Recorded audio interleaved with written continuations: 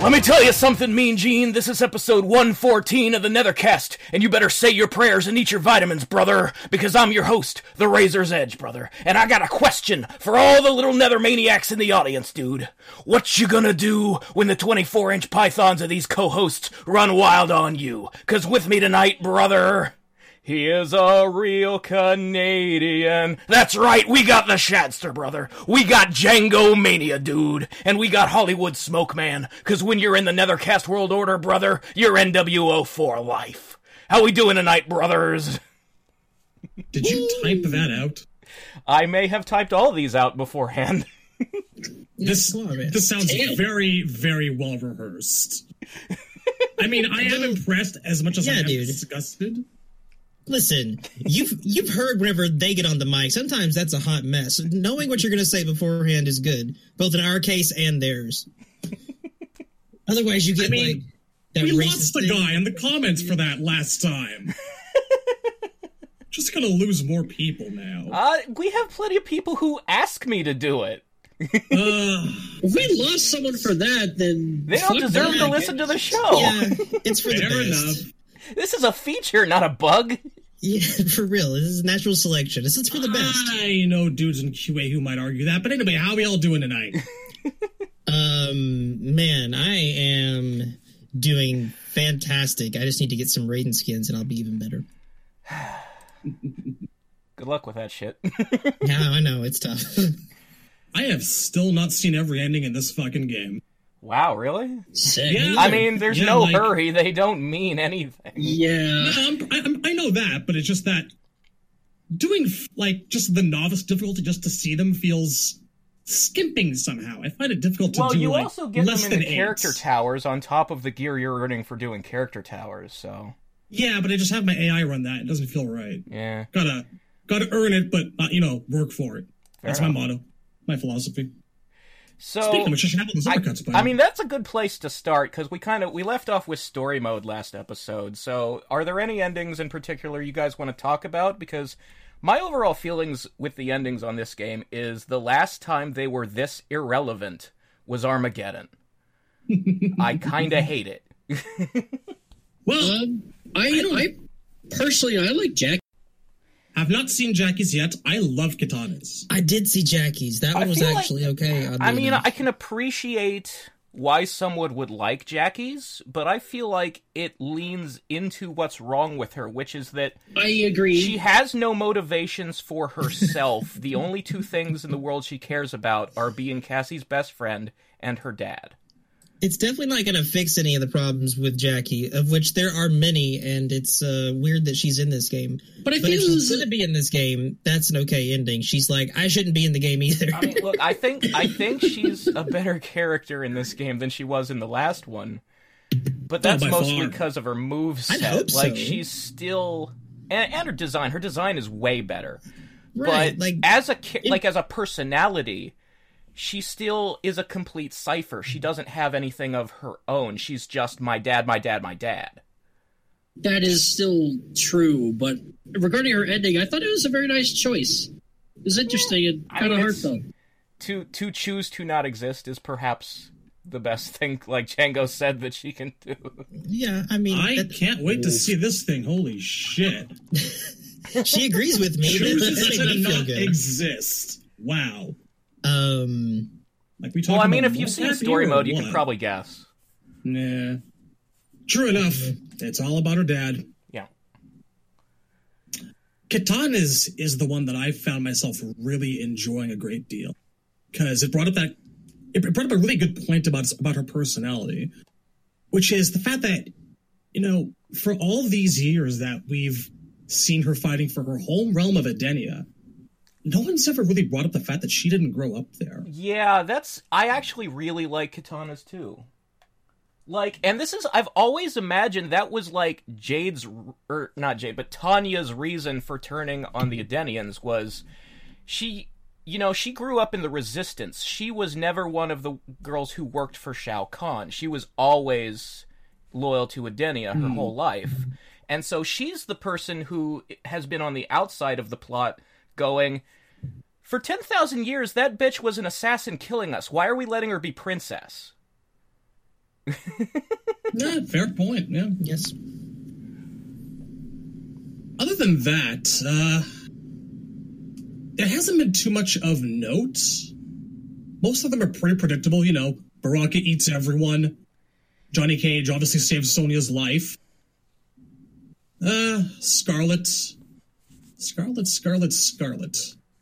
Not okay with the dialogue where she implies she wants to, like, marry Shao Kahn or, like, be his betrothed. There's definitely... And I mean, I've been getting that vibe the whole game anyway. She refers to herself as one of his daughters, and I'm like, I was hoping you saw yourself differently, but I guess not. Okay. I mean, she's never been less related to him, but at the same time, her point of view on the situation has never been creepier. Cut me, Daddy. I just don't fucking like Scarlet in this game. No, I'm actually real salty about the orphan thing. Scarlet in this game. I liked her so much better when she was Blood Ermac. She had more potential for character development, in my opinion. She's like a fucking character I want to watch. It's like with Jackie and Jax. Now she's this dude Shao Kahn Lamau all the fucking time. God, she's so sick. I can tolerate all of that, but I can't tolerate this Kung Lao. You know, Jesus, fuck me. It's just I kind of like douchey Kung Lao, and I've been saying that for years. Okay, like yes, I can get behind it too. But you know the concept of Flanderization? Yeah, he is more extreme in this game than he has been. It's constant. It's like every other line. Every I don't necessarily like the bits where he's like, "Oh, I'm better than the Great Kung Lao." Who is the Great Kung Lao? The Great Kung Lao? The Great Kung Lao? Well, here's the ones that bug me, are the ones that reference that impossible MK9 ending that said he's a reincarnation. So just in case anybody doesn't know what reincarnation is, when you die, your soul is reborn as another person. Now, the Great Kung Lao's soul was stolen by Shang Tsung. And our Kung Lao was born while Shang had that soul. So he cannot possibly be a reincarnation. Also, there are moves in this game where the ghost of the Great Kung Lao shows up to fight for him. Now, that can't be his own soul. So make up your fucking mind, NetherRealm. But what happens to his soul when Shang Tsung died? Oh, it's free now, but Kung Lao was already born at that point. Like, the problem is the gameplay depicts him, like, with the original Kung Lao as his ally from, you know, Beyond Death. Yeah. The ghost of the Great Kung Lao shows up to fight for him, which makes sense. So how is he his reincarnation? Because Shang is dead, and that soul is free to run around and do stuff. Right. It's the conflict is both. What I'm saying.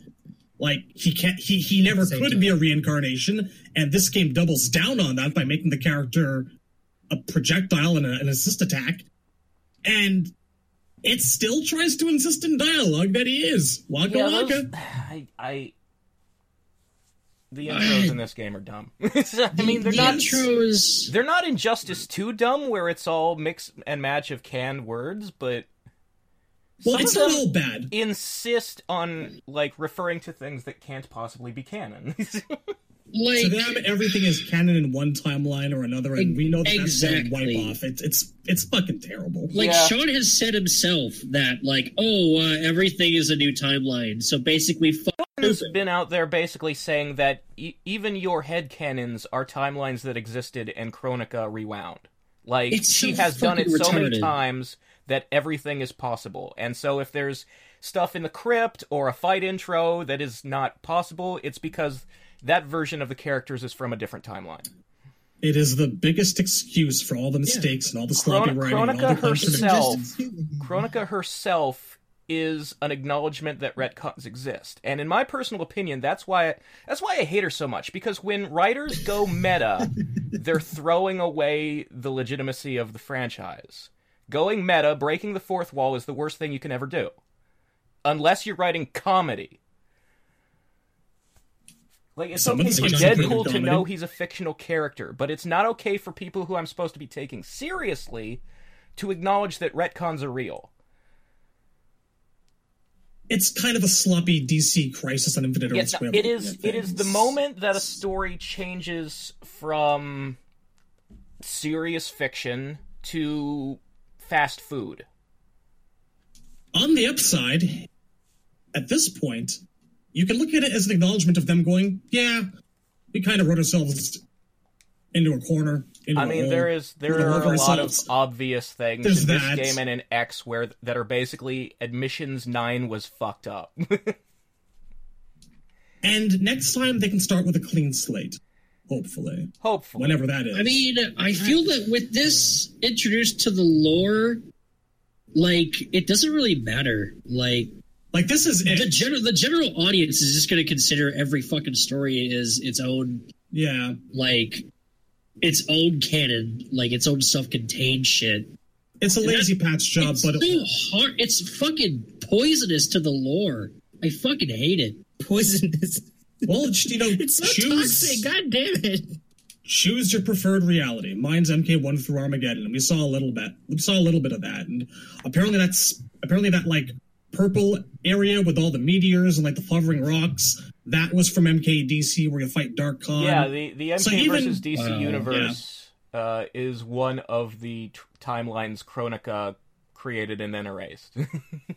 So, by this logic, Shaolin Monks out there is canon in some universe. It's the brain damage universe, but okay. Hey, look, that guy could have lived. You've seen what fatal blows look like. You know what the sad part is? I still think that universe's Kung Lao is smarter than ours. What we got going on here right now? It's not impossible. That guy might have been okay. So whose variation is named Really Not Okay? Because that's mine. I named my Scorpion variation Suckers! As did I. Oh, like every single one of my variation names is just like shit posting material. Yeah, I now have a Sub-Zero with the cold shoulder whose variation is named Honan Kanjiri! Nice. You gotta put that spelling for us sometime. I just go for like references. Like I think my new variation is called First to 50. This game definitely lends itself very well to like trolley variation names and I really wish the character count were longer. The best one off Reddit was Hot Dang, it's Liu Kang. Still love that one. And all the comments have followed it, like Waka Waka, it's Baraka. I think I also named a Kato variation Complete Breakfast. Mine is $900 dues. Tobias. Someone on Twitter named their Scorpion variation after like those like bios that were supposed to be like funny in MK4 that can be found in the code. I remember that Liu Kang is just a generally nice person and donates to the local police and fire department.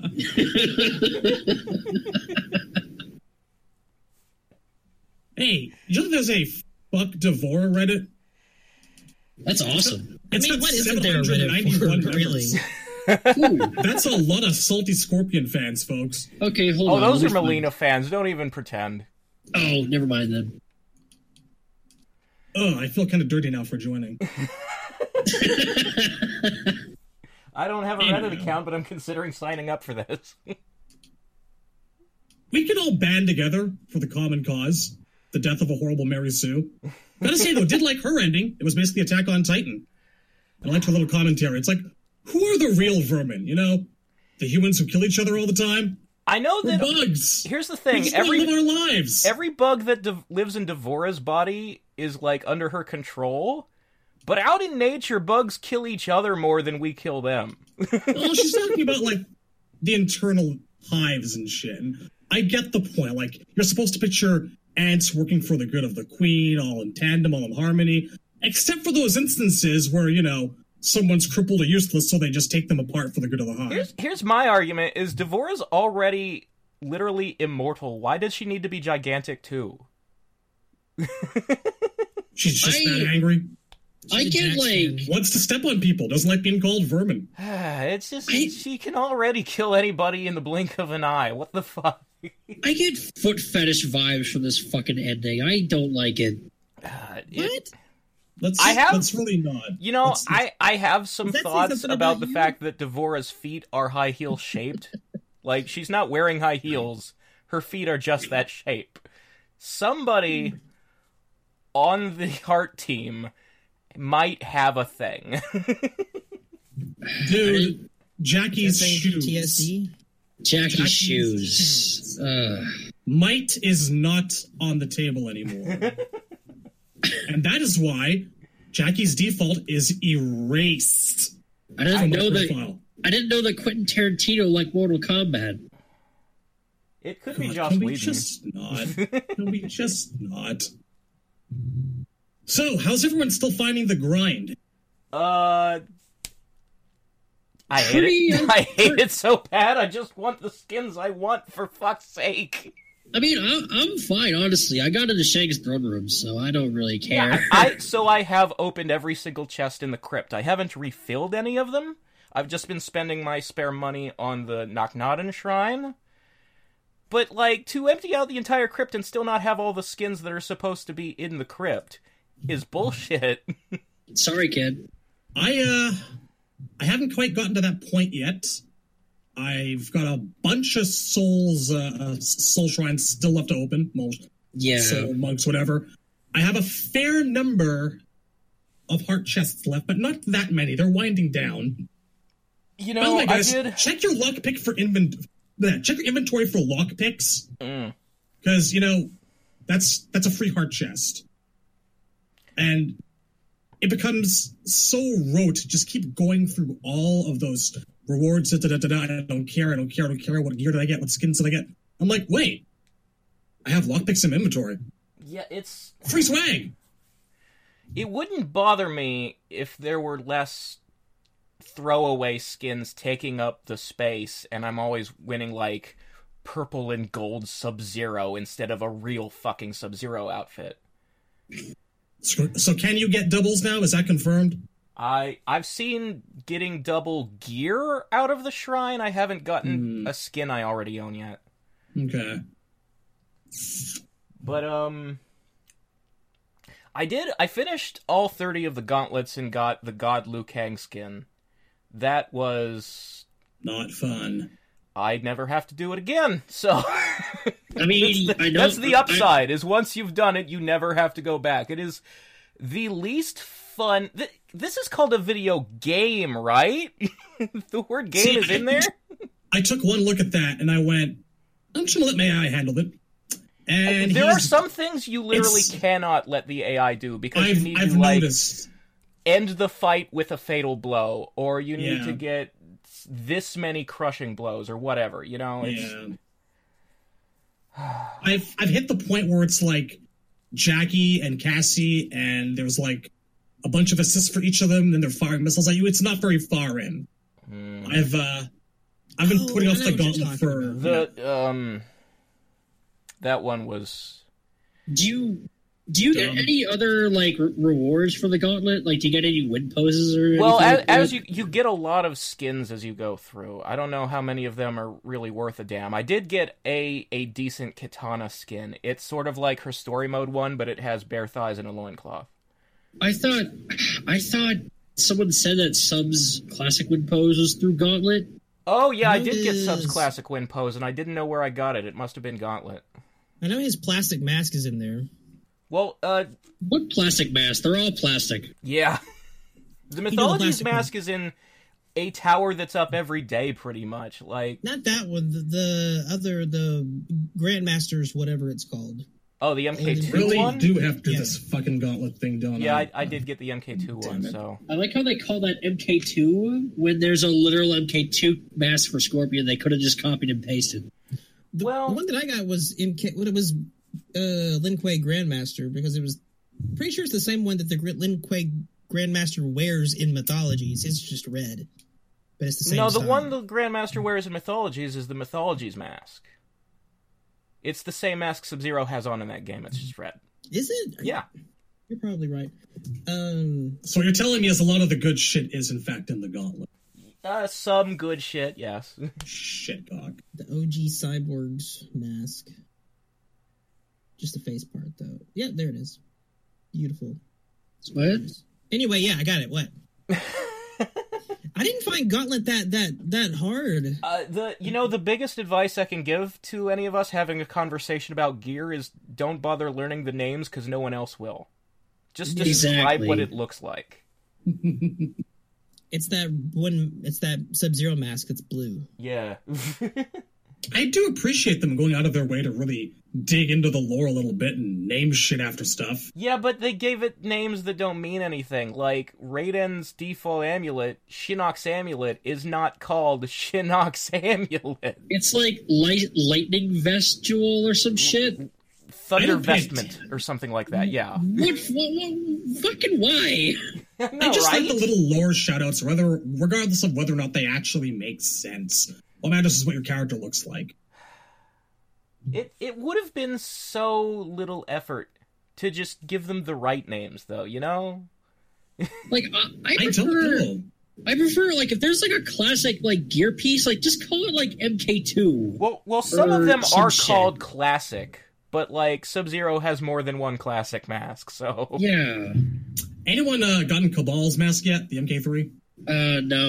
Still ain't got that thing. I got the MK9 one, which I didn't fucking want. Yep, I got it. It's not a helmet anymore. It's a Jason mask. So, Johnny Cage's classic skin without the jacket, the requirement says ? Does anybody know how the fuck? I have no idea. I know Scorpion's classic wind pose is the same way. Like, it's got the question marks on it. Also, I got one that's a little bit like that one. It's like the wrong shade of blue, but... Yeah, I got that. Yeah, it's got, like, teal highlights or whatever. It's a poor man's classic Johnny Cage. Also, I'd like to fucking blow up the shrine for a minute, because people have been telling me that, like, oh, just donate, like, 10K and you'll... Like, No, it's not 10K. It's 100K. 100K, whatever, like the highest amount you can. Yeah. And they said It's a 90% chance of getting a skin, okay? And 90 times consecutively, and all I got was fucking shitty consumables and augments. Well, look, that's just RNGesus giving you the finger, man. I don't know what to tell you. I've dipped 100,000 in there all of once. Cause I've actually never not gotten skin from donating 100K. Yeah, I've always gotten a skin. Fuck you then, Razor. I got a gear piece. The one time I donated 100K. That was it. If you want gear, 75K will get you gear. Yeah. Do we know when where Kato's classic eye is, or? Nope. I mean, his default eye looks almost exactly the same as his classic eye, so I'm not in a hurry for that one. I want the MK9 eye, because I've always kind of liked MK9 eye. I mean, I don't think it blinks and does the camera shutter thing in this game, but the memory of it doing that amuses me. Nine Eye's okay. It looks Well, it's the reason I like the 9-Eye is it's based on the Deadly Alliance eye, but like there are details that are slightly off about it. I would rather have the Deadly Alliance eye. Well, it has these specific grooves in the forehead that I like. I got it, but it's gold. Just keep checking that store. Keep running them time crystals. Hang on to like 2,000 time crystals, just in case. I think it's a good idea. I've had, like 2,500... There's like an intro or win pose in that thing, like every day. So... I didn't check yesterday. Does everyone know what was in there yesterday? It is very often Geras shit in the Time Crystal store. That's true. Why are they pushing Geras shit so much? I don't want Geras shit. Fuck off. Well, I mean, would you rather accidentally be earning Geras shit that you don't want, or would you like to get it when you want it? I mean, I'd rather get Geras shit than Cetrion shit, so... Apparently, I'd rather get Geras is pretty high tier. Like, people at Combo Breaker, everybody's gonna play either him or Sonya, so... Nice. It's gonna be real boring.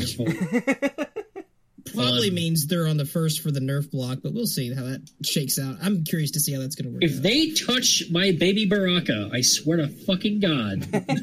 Baby Baraka. That's the scariest thing I've ever imagined. We all found our mains at this point? Yeah. Definitely Liu Kang. No surprises there. We'll see. My secondary is Liu Kang, actually. I have also been enjoying Kung Lao, just as I have for the past couple games. I know Tiff is mating Kung Lao. Kung's a lot of fun, actually. He's really he is. He's a fucking. He's really smooth. He's a bitch.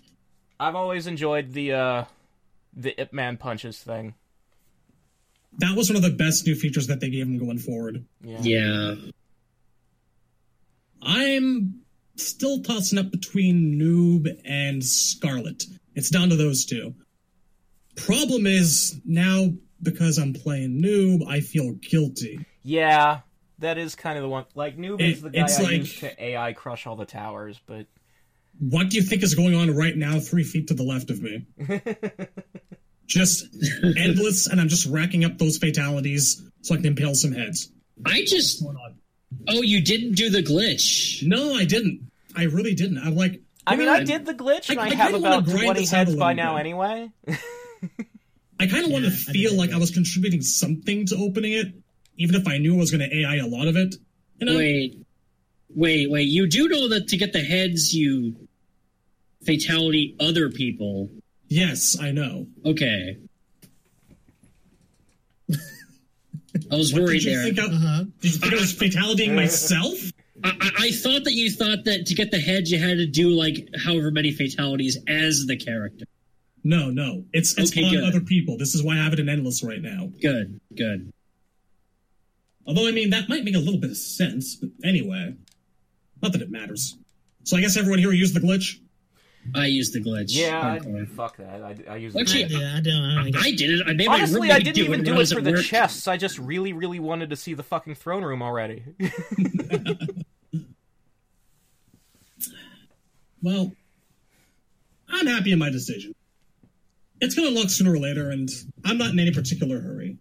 Well, you have to do all the entire roster to get all the rooms. Yeah, there are 2 side rooms that open too. You got to do like one. I think it was like 1,000 or so fatalities, maybe 2. That doesn't bother me all that much.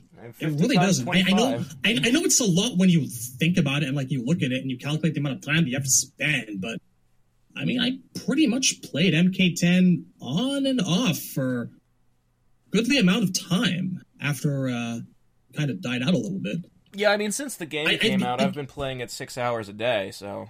Like, they're not expecting... letting the AI play it most of that, but... They're not expecting you to, like, sit down there and grind it out. Like, what they intend for is for these things to slowly become available to keep you interested. But, you know, everyone wants to see the awesome shit right away, which is totally understandable. So, it's a bit of a catch-22. The thing about costume design is that people don't want to look at a character they don't like the look at. They want to change it right away. Putting costumes behind a timer is the worst way to release costumes. Any other content is cool. That's definitely the reason I did the glitch. Like, I don't really care about your fatalities and shit. I'm gonna go play Sub-Zero online, and I need him to not look like a tard bitch. See, that's the thing. I haven't played anyone yet because I don't feel like I have the Noob Cybot or the Sub-Zero or the Scarlet that I really want to rep against people. And I still need to build the grossest possible Devora just for Temp's amusement. Yeah, Smokeman has on a couple times asked, hey, you want to play? And I'm like, I can't. I need costumes. I have not done online. I can't until my characters look the way I want them to. Do you not have... Do you not have Game of Death Lou? I have Lou's I'm happy with, but other characters. Why would I go online when I'm not going to earn skins online?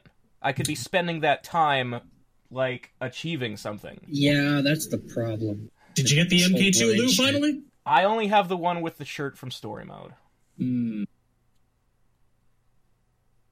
I have a shirtless Lou that has so there is a thing, black if you have the one where he has red pants with black stripes and you press start when you pick him, you get the black pants with red stripes.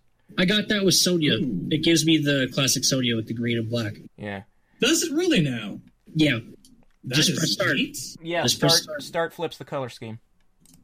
Sons of bitch. Secret tech. Right? Yeah. Doesn't help me very much so far with Sub-Zero, but that's cool. Yeah, Sub-Zero is... I feel like of all the characters, in terms of like getting skins to make them look good, the system fucks Sub-Zero the most. Because which is kind of a so shame. many of his skins are shit. They are. I've got one or two subs that I'm happy enough with to go online and play people and whatnot.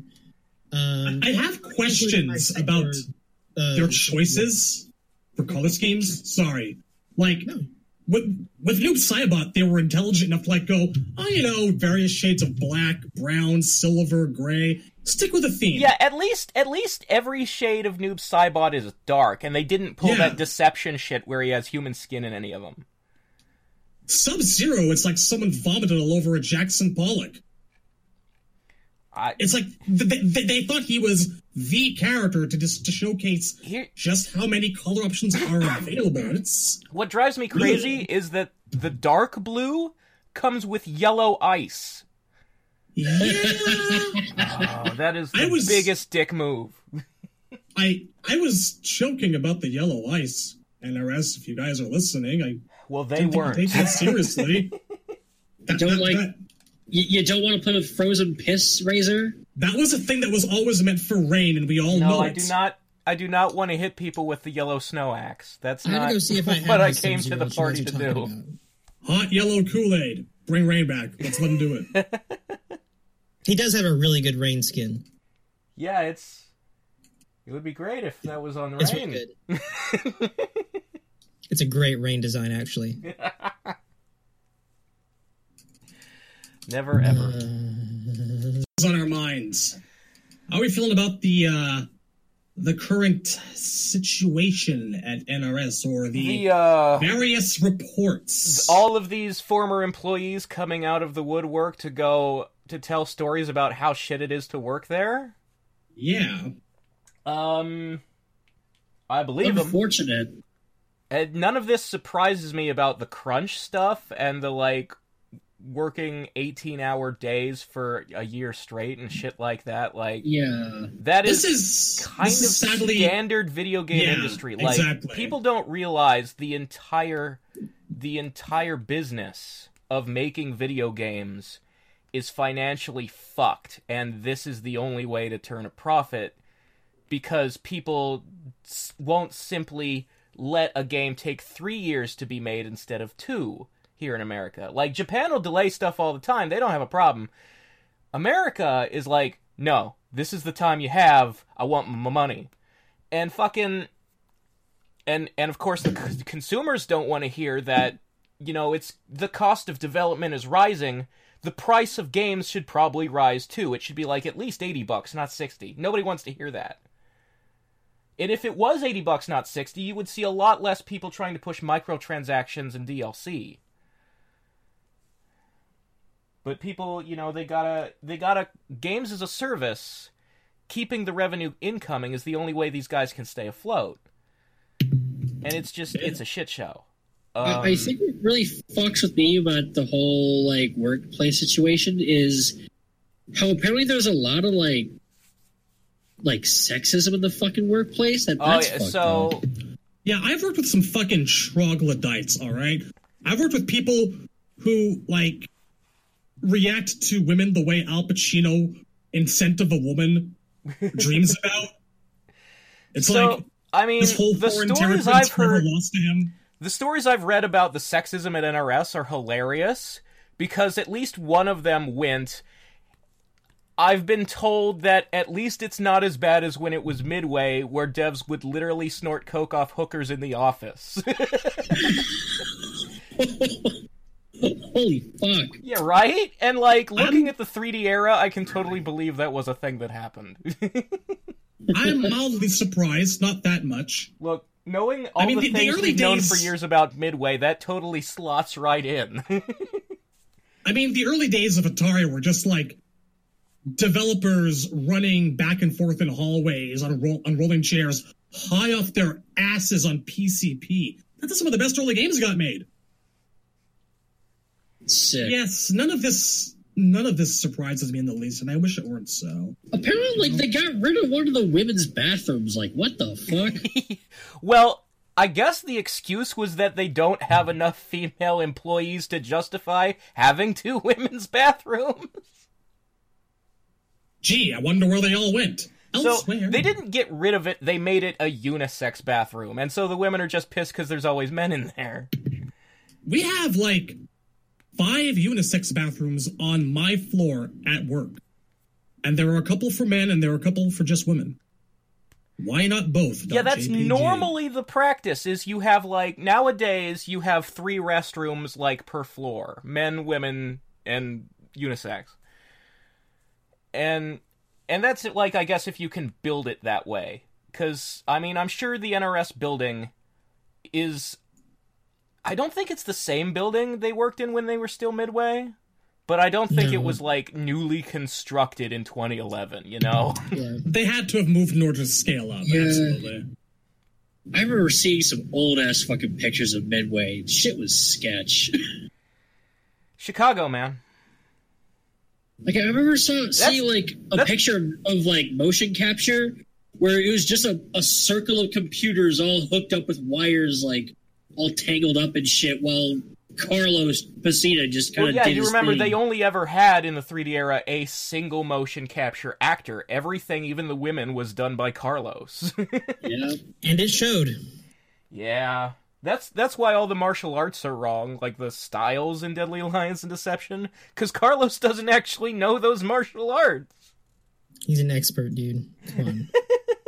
He doesn't know 60 different techniques. Show some respect, goddammit. Yet to mocap? Alright. Are you telling me that he doesn't actually know how to wield a Devastator sword? I'm offended. He might not. He might, but he might not. The thing that amuses me is that, like... So, some of the stories coming out are these guys who work on the gore, like these artists who say that studying, like, crime scene photos and like, ISIS beheadings and shit like that to know what the inside of, like, what the gore should look like has, like, given them nightmares and PTSD and shit. Okay, the detail that hasn't come out about that is whether or not they're being told to do this, or if this is research done on their own free time. Yeah. Because if they chose to do it, then my first problem is, like, why does the gore in this game look less realistic than the gore in X did? Everything's more cartoony. Like, those giant gushers of blood that are the visual centerpiece of every super and finisher in this game are distinctly less realistic than the fatals in X. They're like gelatin, really. Yeah, and that's why Garrus's blood looked like toothpaste back when it was blue. The problem wasn't that it was blue. The problem is that the blood in this game doesn't look real. So why does Devore not, like, bleed a disgusting orange? Why bother studying real gore if it doesn't actually get you results anyway? Look, any company that would order their employees to go watch snuffed films is pretty fucked up, and I'd like to believe that that's not the case. Yeah, if it were proven so, I'd be extremely disappointed, so than I already am. There's no logical... there's no argument that you can make that the only way to design a heart flying through the air to look accurately is to look at a dead body. Okay, we have anatomy textbooks, man. It is not a mystery what a human heart looks like. You can see that shit without giving yourself fucking nightmares. The old fatalities from the first trilogy, for the most part, from 1 and 2, were more impactful than the current ones because these ones are just so over the top. I also like, another example I really like to go to is that, because I've seen this one the most, because I play Liu Kang, in the 1-inch punch finisher, the lungs are sent flying through the air, and they're kind of like in the middle of the screen. You can totally see them. Those lungs look like they were modeled by Bethesda. They are the most low-poly thing in the game. They're like conjointed, like as if there aren't two lungs in one body. There's just one whole organ. It's more like a rib cage covered in a layer of pink stuff than it is lungs. And it's really, really polygonal.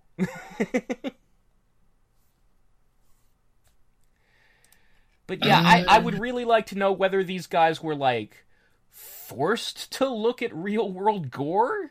Or if they chose it. Because if they chose it, then they need to shut the fuck up. They probably chose it. Like, I don't see them actually sending out emails I can't actually imagine a workplace where a person can force you to look at ISIS beheadings. We have a lot of, like, research material, the things that we check out in our little there's library. This guy, one of these people is like, I'm traumatized for life now. Every time I look at my dog, I imagine his internal organs, and it freaks me out. Is there a little library at NRS where we've got, like, such classics as Faces of Death, Cannibal Holocaust? You're right. Honestly. This is incredibly unnecessary. You guys don't have to go that far. Just like anatomy textbooks and Jason movies are fucking fine, really. Oh, seriously, Friday the 13th.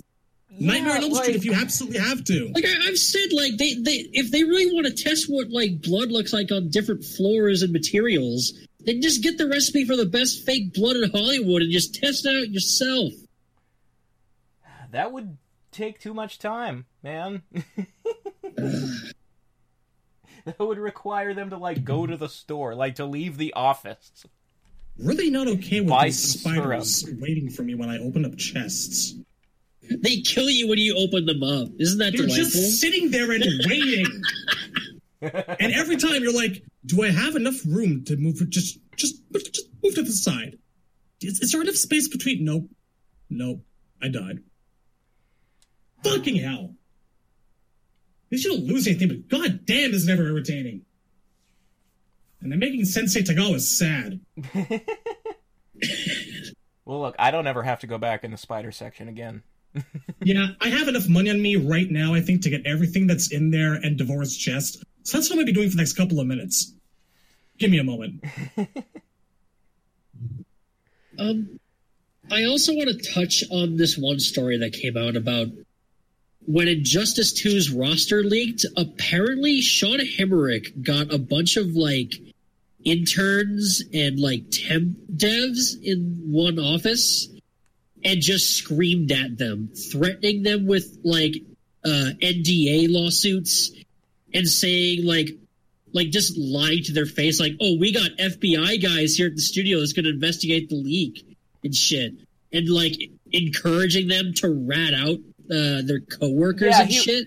He was all like, somebody in this room is behind the leak. Turn on yourselves and fight to find out who it is. I think he specifically said, someone sitting next to you is fucking you right now. And to that I say, fuck you, Sean. Well, yeah, because his argument was that when stuff leaks, they lose advertiser money because they have given exclusives to different places. That doesn't make any fucking sense. I just know names. I don't know what moves and, like, shit like that. Yeah, but these outlets like Game Informer and stuff like that, they don't care about that. They only care about, we were supposed to reveal it, and then they, like, pull the money or whatever. Well, get fucked then, because you were dicking around in that development cycle. Like, we had to wait 5 fucking months just for fucking Bane and Poison Ivy. Didn't it actually come out that the leaks emerged from elsewhere? It emerged. No, for Injustice 2, it was a mobile dev. Because he went on 4chan and leaked it, and then, like, no one believed him until that one story trailer came out with Brainiac, Poison Ivy, and Bane, I specifically remember because I was in that thread on V. That dude leaked it because he was like, fuck NRS, these guys are going to fire me anyway. I'm just a shitty mobile dev. I'm leaving anyways, so here, fuck them. So the guy specifically said, I'm leaving anyway, and Himmerich is still like, somebody who works here is the culprit. Yep. Yeah. Yep. And to be perfectly fair, NDAs exist for a reason. So he's right to, bring that up. But when things happen, I mean, the company I work at has stuff leak all the time. We are never yelled at. Well, they never gather us into a room and scream everyone's head off. Well, that's just not fucking done. Here's the thing that... Hang on, wait. Okay. We get a polite reminder of, the dangers, like the losses, things like that, advertising revenue. It's marked high priority, and if there absolutely has to be a meeting, there was a meeting. I mean... See, that's how a business runs? Confidentiality is, we're constantly reminded of the need for it, We have an obscene amount of security measures. So much so that sometimes, logging in another computer becomes a pain in the ass. That's how it is. That's how it should be. Yeah, see, you work at a place where people actually are professionals. Everything we know about NRS internally, or have heard from these people and others, is that it's a very dude bro culture place, and that Sean Himmerich and fucking Lansdowne and 16-bit are these total, dude bro jock, kind of bullies. That's hilarious considering what 16-bit posts on Twitter. Yeah, I mean... retweets. Ever since he got skinny, I don't know what influencing him to live his life this way, but he's gotten weird. Look, he literally said that turning Kung Lao into a douche was the best retcon ever, so he and I were not going to be friends anytime soon. Well, I think... Sean Himmerich, Sean, I know you're not listening, but if you are, get fucked. You're a disgrace, okay? I also want to bring up that, honestly, even back in MKX, when he was driven off Twitter, he was being a fucking diva bitch. Honestly... The thing that always amuses me about Himmerich and how much power he has is he's not even an original Midway guy. His first game was Shaolin Monks. He originally worked for fucking Paradox, which was a California studio. That is the only reason I say fuck the guy, because he's not one of the original members. Not at all. Not by a long shot. And yet apparently Ed answers to him. Yeah, his credit is studio producer, whereas Ed is lead creative director. He probably handles the shit that Ed doesn't like. Ed strikes me as the type to want to be involved and have his hands on the franchise and actually be involved with how it looks, how it feels, but the okays for everything come through him. He doesn't want to handle the business side of shit. We know he doesn't like firing people, but I would really like to believe that he's heard all of this stuff and maybe just kind of has that power, that kind of veto power. Because Ed, I think maybe one guy does need firing. Somebody needs to clean house over there, and if Himmerich is above him, he's not going to fire him. That's if Himmerich is above him, which I have a very hard time believing. I don't think it's possible for Himmerich to be above Ed. Yeah, it seems like Himmerich is in the position of the businessman, the guy who handles the money and the producer on a movie, whereas Ed is the director on the movie. And here's the part of these employee horror stories that surprises me is Steve Barron, who seems like the nicest, shy, quiet guy in the world. Apparently, he's notorious for telling intern artists and temp workers, stringing them along that if they do enough of this and this and this, they will get a full-time position, and then never giving them one.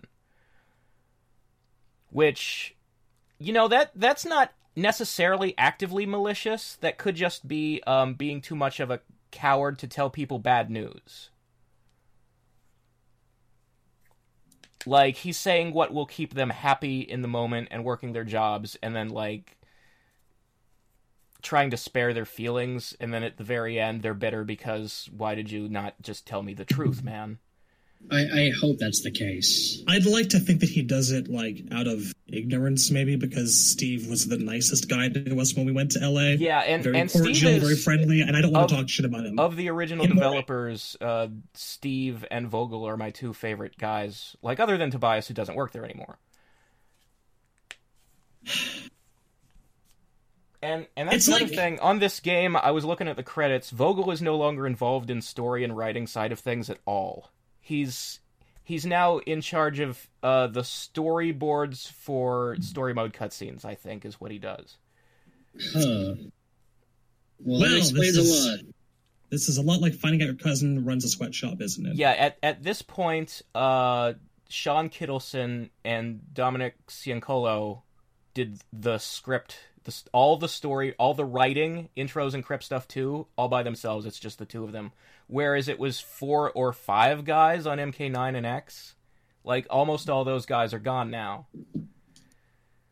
And that's why none of the MKX endings are canon, and that's why a lot of things have been retconned. Because, if Brian Chard had a plan for that guy in Jade's ending, that plan left with him. And so Kittles on Twitter going, I think the chick in Jade's ending is Jade's mom. Which is retarded. Which doesn't make sense. Not just because she doesn't seem to be a dream lady with time powers, but because Jade's parents were villains who sold her to Shao Kahn so that they could keep their money and estate.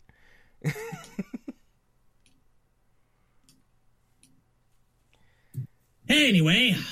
Why would you think about things when you write them? Right? Yeah. I mean, there's another timeline where Jade's mom was a good person. Chronica erased it. What fucking ever. I knew. We're going right back into shitting on the story again. I fucking knew Chronica was gonna, open the floodgate for this dumb shit. I mean, there was a point early on in development where we were all behind the idea of Chronica because we thought that her motivation was... Hell no we weren't. Fuck that chick. I've always hated her. Well, yeah, you hated her because of her look, though. Yeah, that's... her look is still shit. I hate Time Baby. I've always called her a plot device. But no, there was a point where some of us thought that Chronica's story would be that Raiden fucked up with the he must win thing and it has to be undone. And now we know that Chronica's just, in fact, the he must win thing was her fault. So... I'm ambivalent about her. There's been worse end bosses. Hello, Dark Khan. I think she's definitely not the worst villain we've had because Blaze and Dark Khan exist. But I don't think she's a good addition to the lore. I don't think her or Cetrion are characters that should exist. No, the over Greekification of Mortal Kombat fucking bothers me. God, you guys really sound like I used to. Fuck this Greek shit. Why is this shit in there? I hate it in Armageddon. Well, just Armageddon is like a little sprinkle. This isn't like... In Armageddon, it wasn't the universe. It was just a couple of Edenians. It was just... It was one realm's culture. Story mode was fucking Greek shit. It was great. There wasn't fucking Titans! Big ass fucking, God of War Titans. Well, there wasn't in this game either. What bothers me about that... Here's what bothers me about the Titans. Endings don't matter, dude. Fucking everybody turns into a giant Jax from MK3 and stomps somebody. It's the ending. Except for Jackie's, who kills herself. I kind of feel like in 10 years' time, or by the time of our next MK game, Titans, they're not going to be brought up again. Yeah, well, so that's the thing. Kittleson isn't a full-time employee, he's a contractor, so at any point he could just not have his contract renewed and then he doesn't come back for the next game. So... He doesn't even live in Chicago. He does his work by email and Skype. Nice! You're not even from around here! Okay, so what are we enjoying? Can we talk about the DLC? Gameplay is really great in this game. Yeah, I actually... Not having combo breakers is kind of pissing me off now. I didn't think I would miss them as much as I do, because I thought I would be able to learn how to flawless block, and it's not happening. Oh, I saw that chick a mile away. I knew you wouldn't be able to flawless block. Yeah. Breakaways are still kind of dumb. I hate breakaways. Breakaways are the dumbest mechanic in the world. So that's what we're liking. Yep. No, but I say that because those are the only things about the gameplay I'm not behind. I actually really like the game. Like, playing the game with other people is fine. It's just Breakaway and Fatal Blow are the fucking worst when you're fighting the AI. The thing is that it's easier to list... When someone asks you, what do you like about X, and you're like, everything but, that's a shorter list than going down the list. I actually don't have any complaints about the Fatal Blows to the eye, because the second you get them that point, you know it's coming. Yeah, it's really predictable. Yeah, they are... And since they're one per whole match, it's kind of a different thing than X-rays. Run in, don't block for a half a second, then just wait for it. The AI's desperation to pull off their Fatal Blow reminds me of when you pull out a weapon in MK4.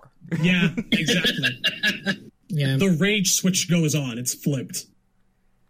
Man, the computer just fucking mercied me. Yeah, that happens on really rare occasion, doesn't it? I've never seen that happen ever before. Neat. Katana's the AI has mercied me two, maybe three times ever, but yeah, it does happen. Sometimes. Interesting.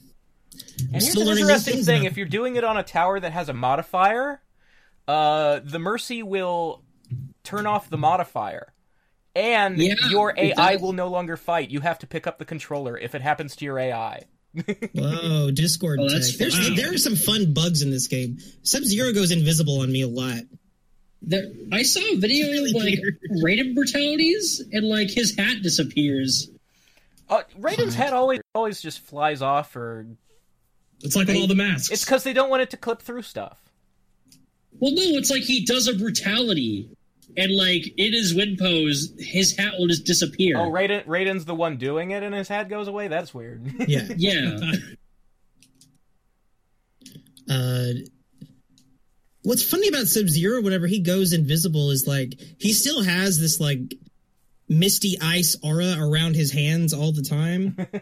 So when he disappears, that's all that's there. And so you can jump and you can see his arm mist aura go up in the air and jump around. And Sub-Zero's just not there, but you can still see the ice shit. It's really fucking weird. So you're telling me that I can kind of pretend he's smoke?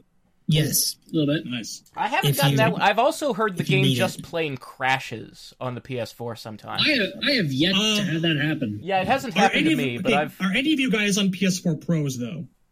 No. I'm not. See, that's the thing. A lot of people on the Discord, I've been asking them, is your PS4 a Pro? And they often tell me yes. What the fuck? Yeah. That's what you get for going pro, bro.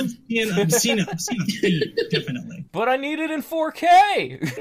Well, you know what? You don't need it. It's going off. My resolutions. And what gets me is the fact that that's a PS4 TRC. That's a, technical requirement checklist item. Specifically, the game is not allowed to perform any different on a Pro than it is on a regular PlayStation 4. Mm-hmm. Well, it probably you can have enhancements on the Pro that are not there on the regular, but you can't have enhancements on the regular that are not there on the Pro. And a crash on the Pro that does not occur on the regular is especially fucking unacceptable. And Sony tests for that kind of thing. Yeah, somebody must have missed it. No. This is not a matter of missing. This is a matter of Sony finding it, NRS going, okay, we'll fix it in a patch. And I did hear that it occurred much more frequently near launch. So they did try to fix it, and it didn't quite take all the way. So I would expect this to be resolved in a further patch. Just be patient. There's lots of those little things, though, that will be resolved over time. Yes. Again, I've said it a billion times. This game is really going to be great whenever Mortal Kombat 11 XL comes out. Until then, you can smell it's a little rocky here and there. It's not quite as tight and polished. This game is making a real good argument for waiting for the complete edition. It's amazing how this game was apparently 3 months behind. Yeah, that's what I was saying about how it's the dev cycles are fucked. 2 years is not enough time to make a game. The game is really, really, really good considering how much of that kind of barely post beta smells is on the game still. I talked about it a bunch in Warriors Tried It yesterday, but there's just a lot of things in the game that feel feel that remind me a little bit of like Street Fighter V when it came out and stuff like that. Definitely nowhere near as incomplete as Street Fighter V, but it still has a little bit of that vibe on it. And this feels... But how little they're communicating with everybody and how not transparent they are, like with DLC characters and stuff like that is how they've done with their immediate previous games. Yeah, I think people are surprised that we haven't heard about what's in the first pack of DLC yet. I think the reason we haven't is because they're too busy fixing the game to get to DLC right now. I'm sure it's also being worked on. It's happening simultaneously. I'm sure the characters are being made because that's like you've got character artists and stuff. Those guys don't do the patches; they do the characters. Yeah. What I think is strange is that there has to be like a CG like trailer that's like just sitting there, right? No, they always make that stuff at the last minute. It's really... They always make trailers at the last fucking minute. We've seen on Twitter them say that. In this game's dev cycle, they said it a couple times. Like, there's other things going on over there that are slowing the process of almost everything. And like I said, they don't really have a dedicated marketing team. Like, Derek and 16-Bit and Lansdowne, I think, are actually the guys who make the trailers. No, the guy who makes the trailers is a guy named Rigo Cortez. Well, yeah, Rigo. But, like, it's just, like, it's not a team. Like, other studios have a marketing division. NRS is doing their own shit. And, I mean, in some ways, that kind of, that benefits them. They do some things better than some other teams do. But I don't know about there's that. A lot of places where they don't. I can't think of a single fighting game whose reveal methods are worse, in my opinion, than NRS. I think they actually did reveals pretty well with this game. But this game still felt weird because there was only 4 months of we had such a short time for them to get stuff out, so it felt better than previous games because they had to.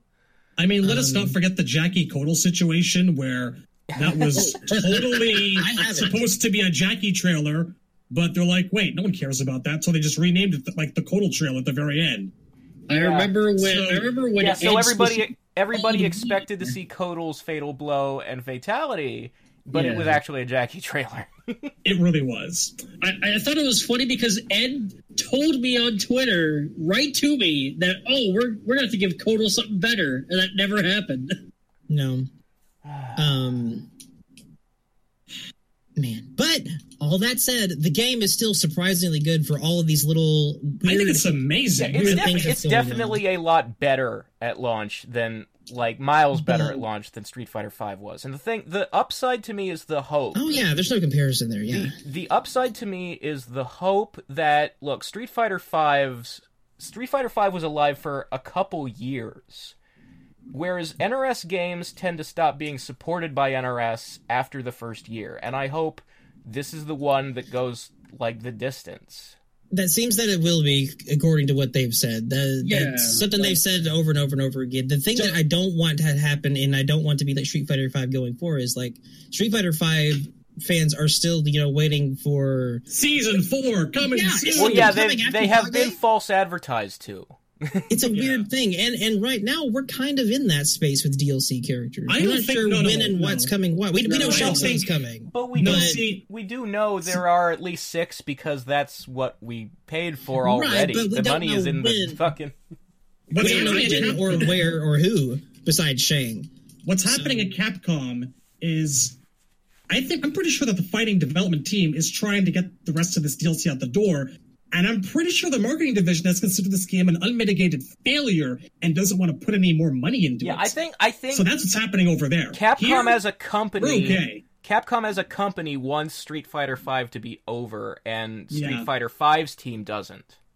That makes sense to me because Capcom right now is in this like trying to bring themselves back age, like Resident Evil 2 remake and DMC were so fucking good.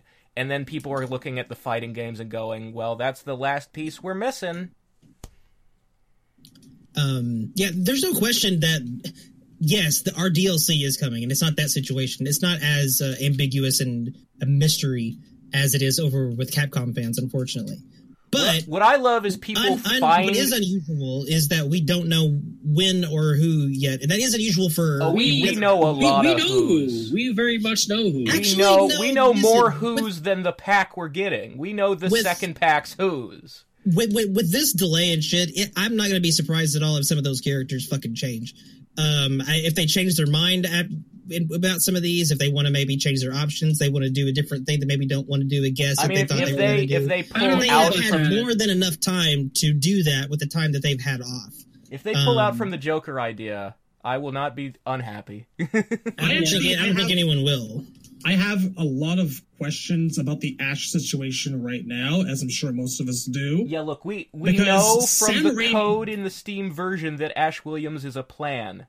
And we know that Kerry Tagawa was told by Midway to say he's not in the game. And then they revealed him in the game. Yeah. So I said on Twitter, I'm like, gee, I have heard that story before, but the thing is, Bruce Campbell and Sam Raimi, they own that character. Yeah. Yeah, I know. Like, unless they put some sort of, like, Ash versus Evil Dead character in there, i.e.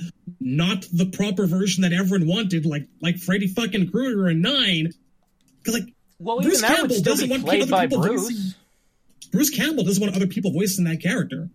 Well, that's the whole reason why I think... That's the whole reason why I think it's legit. Is because they don't want what was that one game that Ash was in but Bruce didn't Poker voice? Night at the Inventory. Yep, that's the game. Where they don't want, like, that situation again, so... Well, I mean, here's the thing, though. That couldn't have ever happened if, like, Raimi didn't give permission and money changed hands. You can't... Like, that would have just been stealing an intellectual property, but somebody agreed to that happening, and Bruce just didn't want to do the voice, but it still happened. I feel like Sam and Bruce are like such good friends that you'd think that he'd ask Bruce first if he was okay with that. Maybe he did, and Bruce said nah, and he's just like, well, I'm gonna let him do it anyway. I don't think that Sam would do that. I don't think they're...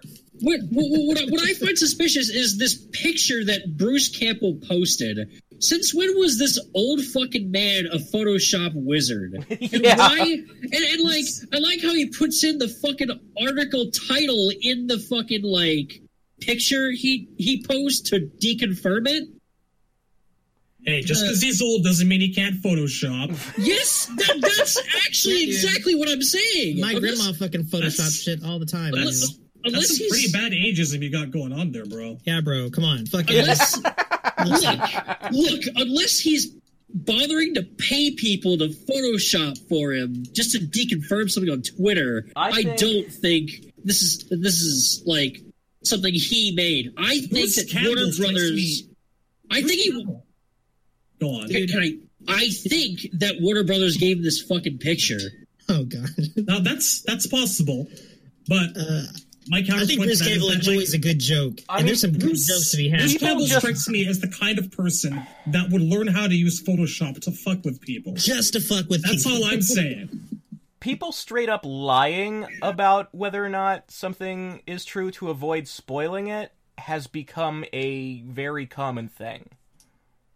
I look at the denial as a confirmation, but hey, assuming something actually did happen and Ash isn't in, I hope you guys enjoy your Pinhead, because that's what you're probably going to fucking get. My dad does Photoshop assholes. You know what? I'd be okay with Pinhead. I like the Hellraiser movies. Mine too. I mean, if you can give me, like, the, like, Hell Pinhead version and, like, have fucking Leviathan spinning around in the background shooting around black lights as a stage... Not gonna say no to that. If there's if there's like a fatality where he tosses you the lament configuration and you're sitting there solving it and then you die, like hooks come out to rip you apart. That'd be pretty fucking hilarious. Me personally, like I think the Ghostface would be kind of cool. Just like assists everywhere. Ghostface is just a guy with a knife. He's two guys with a knife. Excuse me. He could have Noob Saibot moves. Exactly. Now you're thinking. Literally one tier above the "I know what you did last summer" fisherman. I don't want to be part of this conversation anymore. I'm so fucking down for that. You guys want to talk about Terradrome some more? We've done this so many fucking times. Down the list of horror guest characters. Maybe we should answer some of our Q&As. Let's do that. Oh yeah, that's not a bad idea. All right, so going back into this motherfucker. 2 glasses of wine in, not too drunk, but still I want the trouble. leprechaun. All right. Why would you ever think that was an option? Terrible option. Yeah. Okay. So first is from Dab. How do you guys think that D'Vorah joined Khan's army, and what do you think her position was? Person who put slaves on boats, and she joined by... We kind of know this. We know that, like, when her realm was conquered, like, all of the Khitan, like, there wasn't a fight. When Shao Kahn invaded, they all surrendered because they're all, like, super isolationist and scared of people, because they're all, like... communities unto themselves. Like, a single chitin is just 10,000 insects, so they interact with each other because they don't need to. So they just gave up when Shao Kahn showed up and let themselves be absorbed into Outworld. And D'Vorah is weird because she's the only member of the entire chitin race who is willing to socialize with other people and has ambition and wants, like, power. And so she actually, I think, volunteered to fight for Khan when he showed up to invade. Which makes it really weird in this game that he says, "I destroyed this hive, why are you helping me?" It's, yet again, one of those things that kind of throws the MKX comic into a bit of a question. Well, it happened in a different timeline, but Kronika got rid of that one. Exactly. I see. Thank you, Razor.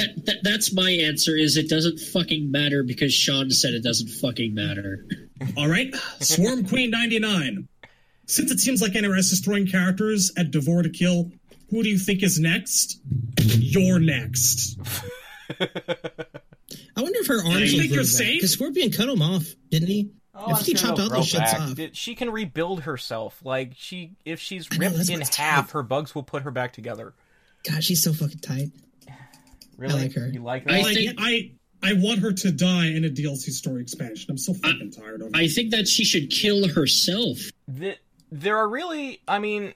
There are ways to kill her, but you'd have to set have all to of her on fire, just or throw her in lava or acid or something that destroys the whole body. She's very killable. It's amazing how... She's not Garrus. Reptile can do it. You know what? You put Fujin and Reptile in a room together. You have Fujin wiggle his arms, and you have Reptile open his mouth, and everything's jelly. Oh, I see what you did there. That would be nice. You're like spraying poison into a fan. Mm-hmm. Okay. It's like an acid NATO. Shove all of her down his throat. All right, so Gug asks, do you think that the Combat Pack 1 trailer will be shown before the game comes out? God. Well,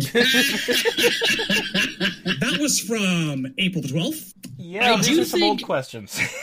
I do think that it's going to be shown off at Combo Breaker. I mean, I think that we've discussed about...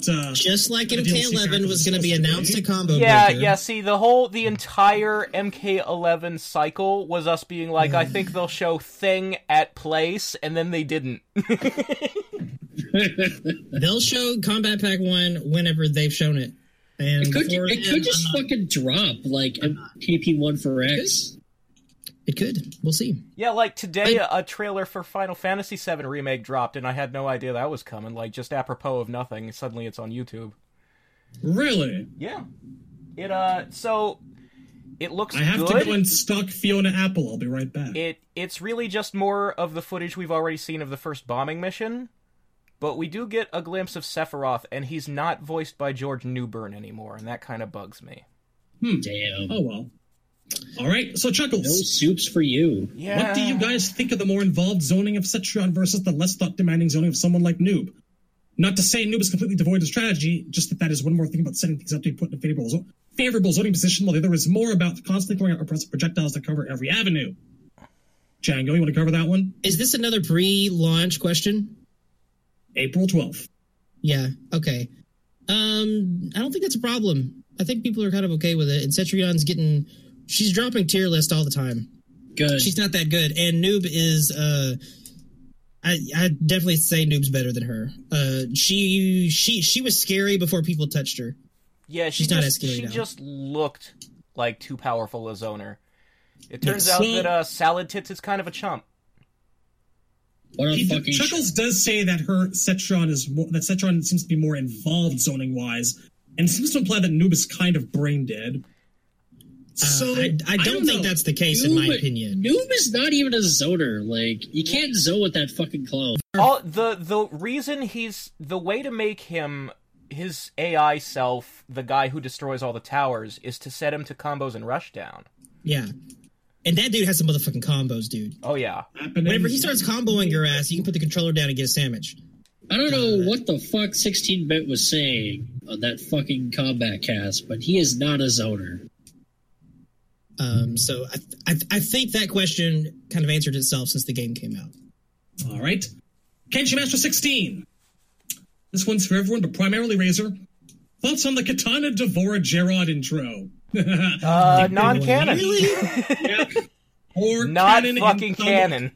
Canon in some other timeline, right? I think it's just irresponsible to even write that, because not every person who plays the game is going to be all like, "Oh, this is a different timeline" or some shit. Well, look, those are casuals and their opinions don't matter. She didn't say she killed Jared. God damn it, he's still out there eating Subway.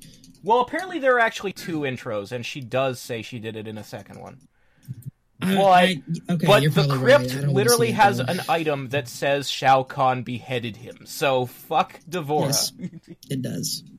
Neither is canon, but the crypt item is closer to canon because it says what Deception said. The intro that I saw just had D'Vorah being like, "Bitch, I've killed a lot of people." Yeah, no, that's not. The crypt also said that Draman went back to Outworld and then Shao Kahn killed him. Well, that's from another timeline. That's lots of things. I think to NRS, that's the only thing that's consistent in every timeline, because they think fuck Draman. Fuck Draman? It doesn't matter. It doesn't matter. The crypt is confirmed non-canon. Yeah, dude, it's for fun. It's a trip down nostalgia lane. That's why Kano is in Goro's, eating hall. There's a Kano skeleton in the dining room. It's like a Pirates of the Caribbean ride or some shit, whatever. Kano is clearly not dead. Kenshi is not dead. The crypt is not canon. I don't need any of your buzzwords like fun around here, okay? Fun, dude. For fun. It's fun. What's the next question? Remember Kerry Tagawa? I'm going back, and a lot of these are contextually, what will we do on release, or what do we think that AI battle is? So I think that those have kind of answered themselves by this point. AI battle is the same thing it was in Injustice 2. Why was that in question? Yeah, it's the same thing. What are our thoughts, asks Broman, with Katana having only one sai on her back? He asks me that. Oh, God. Where did the other one go? Where'd it go, Chad? Well, look, Katana, how did she even get that sai? Well, we have How did Collector get her brain and use it for a staff? I don't know, they drew lots for some shit. That dude gets everything, though. Collector's cool. Actually, you know what? That's probably the answer. He probably has the other one somewhere. You know what? So here's the thing. If Melina, when she died, she would go to the Netherrealm, and in story mode, it's Netherrealm Katana that has a sai. So I guess she's just torturing her sister for funsies down there. Which sounds That's a thought. That's a thought. I like it. Because fuck Melina. Torture her. Broman also asks us, do we think that they should hire more in order to handle all fields for the game so that things will become smoother? Yes. Well, after that, I think they might have a problem with that. I don't think the problem is that they need more employees. I think the problem is they need an extra year on each dev cycle. All of this, to me, really has the feel of, we want a game out by X point next year, get to work. Yes, absolutely. Is that how it is at your workplace? They is though. That's ambiguous pronoun. That's probably Warner Brothers. Just say what's funny is when Warner Brothers acquired the ex-Midway guys and set up the studio, and MK9 was being advertised, Ed was like, Warner Brothers has been great, and they've given us all the time we need to make our first game with them, and if we need to delay, they'll let us delay, and so on. And now, here we are 8 years later, and this is the situation. It's fucking... You mean someone in business lied? It's fucking EA Junior. What changes? Like, people come and go all the time. Yeah. I mean, even in my very short stint of interacting with people at Warner Brothers, like, man, the changeover was... real. They were coming and going like McDonald's employees. This guy rolls in from EA. This other guy rolls in from fucking Activision, and they're out and gone. Like, dude, it was all the time. That was Warner Brothers. That wasn't NRS. So, Sean Cena, nice, asks, what intro dialogues are you guys looking forward to seeing or hearing? The one going into this one that I was really looking forward to, as I think a lot of us were, was like Noob, Saibot, and Scorpion. I think we said that a bunch of times.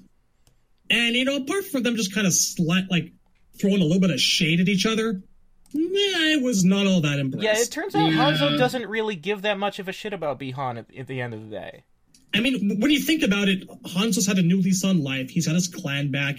He's living. He's got people to care about again. He's happy. And he's finally moved on past the death of his wife and child. Noob Saibot is channeling all the powers of death. He's happy where he is. Yeah, they're both happy. For the most part, they're where they want to be. I think Noob's happier than he's ever been, so, I don't know why he would hold a grudge on... But intros are non-canon, apparently, so who fucking cares? Dude, give me the shit I want to see. There's a timeline out there where Liu Kang is barefoot. I've never seen that timeline, but I kind of want to. What's going on over there? Barefoot, and he has tattoos. Full-sleeve Yakuza tattoos. I want to see what's going on there. All I really wanted from Noob Saibot is to be a smug asshole saying, thanks for killing me. That's all I really wanted. I mean, okay, well, actually, on the topic of those intros, I think the actual, low-key, the best one, the one I've enjoyed most, that's caused me to laugh my ass off for some reason. It's like, have you seen the Johnny Cage versus Noob intros? They're fucking funny. Are they? That's not surprising. But now I mean, Johnny Cage versus everybody, obviously. Yeah. But, seriously, Noob comes out and he's like, even legends die. And Cage is like, you just called me a legend. Not at all. I'm just fucking denying it? No, I didn't. So, my favorite intro in the entire game is Johnny versus Liu Kang, where they quote Big Trouble in Little China. There are so many shout-outs. Double or nothing, God bless you. And then Liu says, my mind and body are as one. And Johnny says, then let's shake the pillars of heaven. The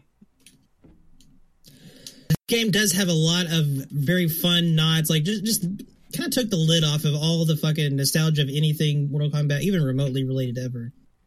All the fucking water, or use the element that brings life, all the references nods. To the bucket of water. Everybody's talking about that shit. I'm a little disappointed. So, there is an intro between Liu and Raiden where they quote the end of the movie, you knew it would end this way, didn't you? Not at all. And Epcar delivering the line is just so bad. He proves what I've been saying, that Epcar really isn't a great Raiden. I would agree. All right. Randy Cool asks, do we think that Ed is afraid to release an arcade collection because he doesn't want everyone to make fun of the gameplay jankiness? No. There's no arcade collection because there's no fucking... It's hard to make one. WB keeps on shutting them down. B, he's also said, I think, that he's worried that people would just play it for a week and get bored. Listen, which might be true for a lot of today's modern audiences, but just saying, I would play that thing for a good year. Listen, if I go back to it, I can tell you exactly what Warner Brothers thinks about that situation and what Ed thinks about that situation. And it's that Warner Brothers doesn't think it'll make money, so they don't want to fund it. So it's not going to happen. Period. Yeah, if anybody would know, it's this guy, so... It has nothing to do with Ed Boon not wanting it to happen for any reason. That's the only reason why it might ever happen, and the reason why they keep trying is because Ed wants it to happen. But even he's got his limits, man. How many times can you hear no before it's like, fine, fuck. He might be getting this is the corporate mindset. If it doesn't make us $55 bajillion, it's not worth our time. Yep. We will actually say no to a project that will only make us a couple million. Mm-hmm. Because it's just not worth it. We want big profits, not just profits. So the thing that drives me crazy about it is that, like, look, AAA titles have AAA budgets and get AAA returns. AAA budgets. You're spending a shit ton of money to make a shit ton of money. An arcade re-release would be cheaper to make on top of not making as much money. So you're still getting a really good return on your investment. So to turn your nose up at that is stupid. Yes. All right. Car to the Low asks, since MK11 is dealing with time travel, what version of character or characters do we want to see die? And are there characters that you want both versions to die in? Well,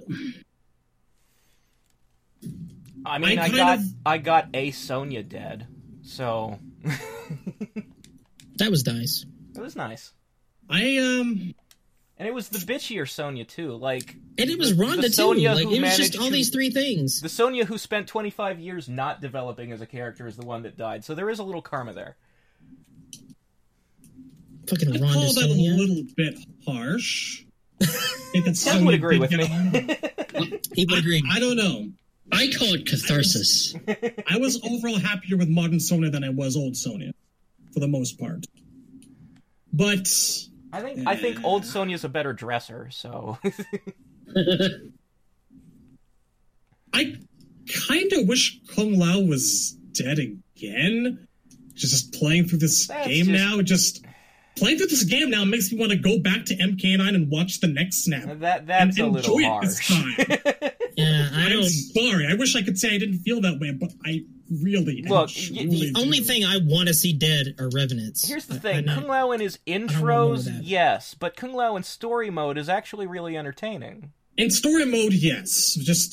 I gotta skip all the fucking intros he's in because Jesus fucking Christ.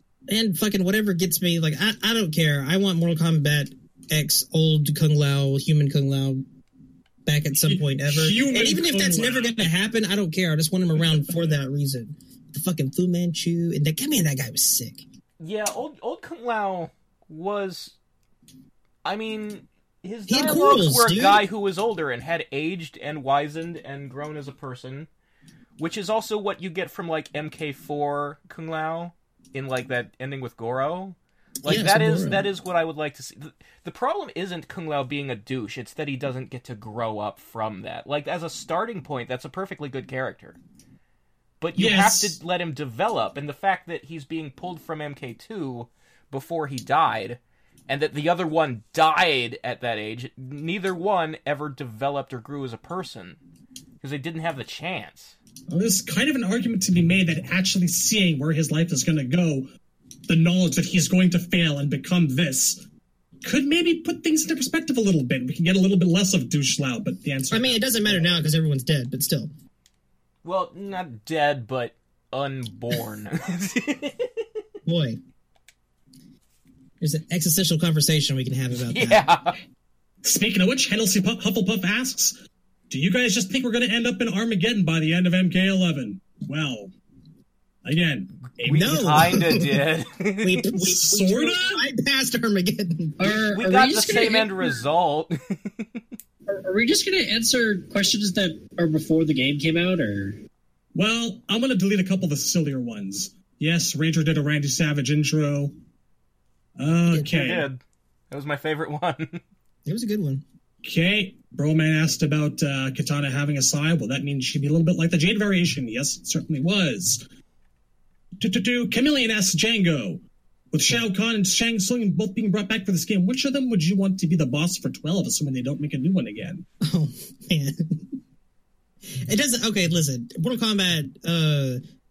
what game is this? 11? Mortal Kombat 11 aside. I would always say I want Shang Tsung as the boss. That's Good it. Man. Shang Tsung, right. please.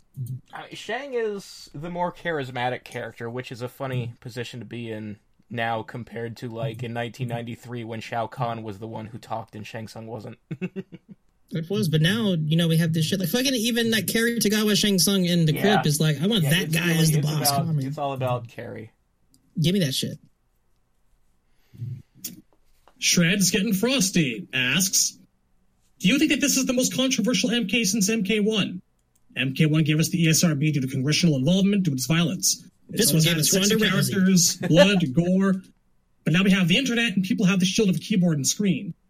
With fans being mad about their characters not showing up, Marlena, Rain, Fujin, to not happy about the sexy girls and the statement by game developers, I feel it's much to do with the times, outrage culture, and people just finding ways to be mad about things.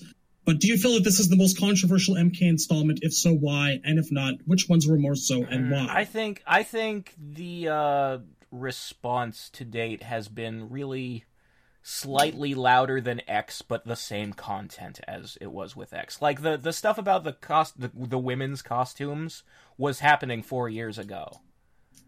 The only difference now is all those stories about ex-employees who are disgruntled. Yeah, that's where the controversy comes from. Yeah. People bitching about their favorite character not being present, that's not controversy. That's just people being fucktarded, okay? I don't give a shit that your favorite character's not in. Mine's not either, and I got used to that kind of a thing. Move the fuck on with your life. Yeah, bitch, like, where's Takeda? Come on. Molina fans are... So many of them are just fucking new, or like teenagers. Like, they don't know what it's like to be a fucking Smoke fan. They couldn't possibly imagine. Like, seriously. Find a better avatar to project your internal angst onto. Your character has been in almost every game. Shut the fuck up, you spoiled bitches. I know you feel like you're ugly inside, but you're not that ugly. Life gets better. I mean, probably you are, but kids. Come on. Well, if they felt that, then they'd be liking old timeline Molina. Listen, this is not an injustice. I don't know that there's a difference, man. This is just, bummer. Look, but actually, like, bummer. To go back on, like, the question, I don't feel like there's anything particularly controversial about the game itself. It's just that, every asshole, like you said, has a keyboard and a voice, and complaints like these just seem to happen about every game now. The ending didn't pan out the way I wanted it to. To be fair, releasing your game unfinished is worth a little controversy. Oh, yes, but I've seen worse. Again, Street Fighter V. Yeah, exactly. There's no doubt in my mind that, like, the current state of affairs in the game world, I mean, remember, I'm part of it, is bullshit, and there's an over-reliance on day one patches, and these things are still running on, like, Hollywood release date models that make no fucking sense. Yeah. But I don't think the game itself is controversial, not to a particular great extent, so much as the events around it. Speaking of controversy, are we going to talk about Jax's arcade ending? Oh, we did that last time, man. We did. We already went over that. Did we? Just aside, you're fucking dumb and you're insecure. Fuck off. I thought that was off mic, though. I don't know. It doesn't matter. Like, it's not that important. I don't have an opinion. It does not need to be on mic, even if I did have an opinion. Yeah. The worst crime the ending perpetuates, if it perpetuates a crime at all, which I don't think it does, is the fact that it can be seen to trivialize hundreds of years of slavery by magically wishing that it would all go away.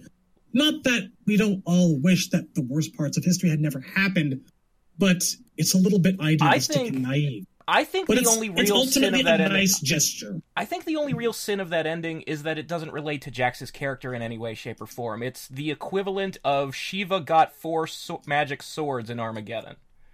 It's the equivalent of Tanya gaining the power to command dragons when she doesn't have powers related to dragons and has never talked to a dragon in any game ever. No, we're Sub-Zero's ice dragons, man. I've said this before.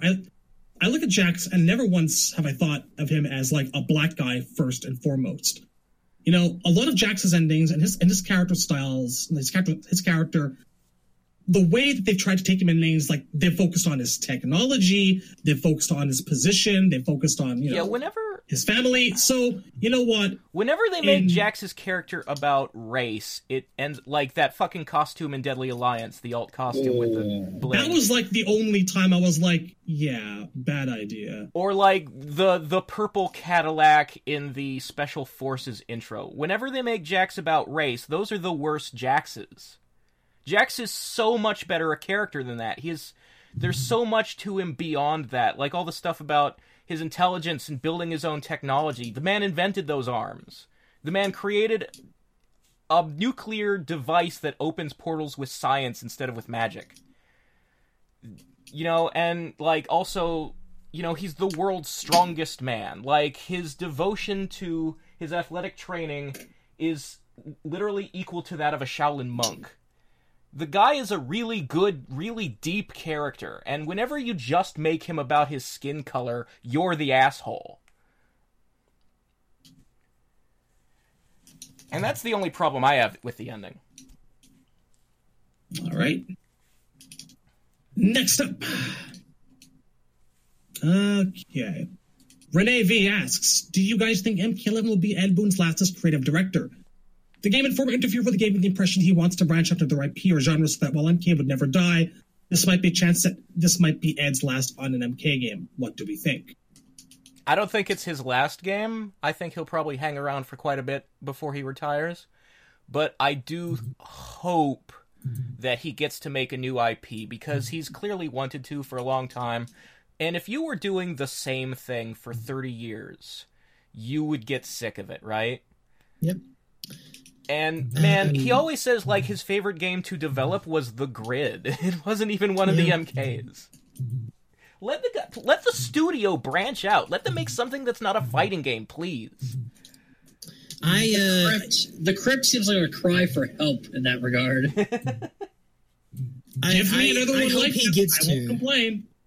I hope that he gets the freedom to do that, and just based off of, you know, all the shit that's gone on and the way that he's seen, and all the shit that has gone on with, like, the arcade collection over the years and whatnot, like, I could definitely see that kind of stuff eroding away into him wanting to do something else, just not part of the MK machine for once, you know.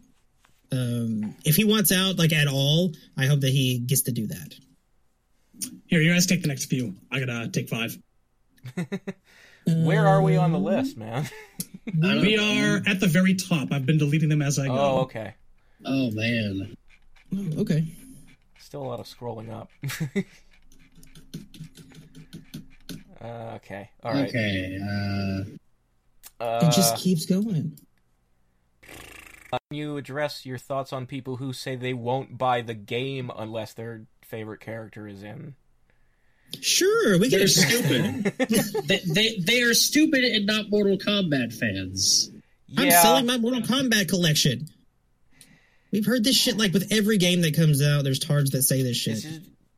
The internet encourages people to be drama queens, to be extremist, and most of those people, I don't believe them when they say stuff like that.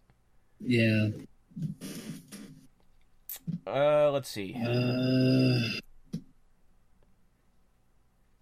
One more question from the same guy. I think it's pronounced Lil X007. Yeah. Okay, so it seems most mainstream fighting games have a core cast of 10 or so characters that never miss a game and are considered essential to the brand. Games that stray too far from this formula, like Street Fighter 3 or Soul Calibur 5 come to mind, tend to not perform as well. Is it truly that terrible for NRS to be using the same logic? Core, in this case, likely being the MK1 cast plus Kitana, Jax, and Kung Lao, as those characters haven't missed an entry since the reboot. So... It's an interesting and hot-button question. I mean, I think for me, it's not specific names that need to come back every game.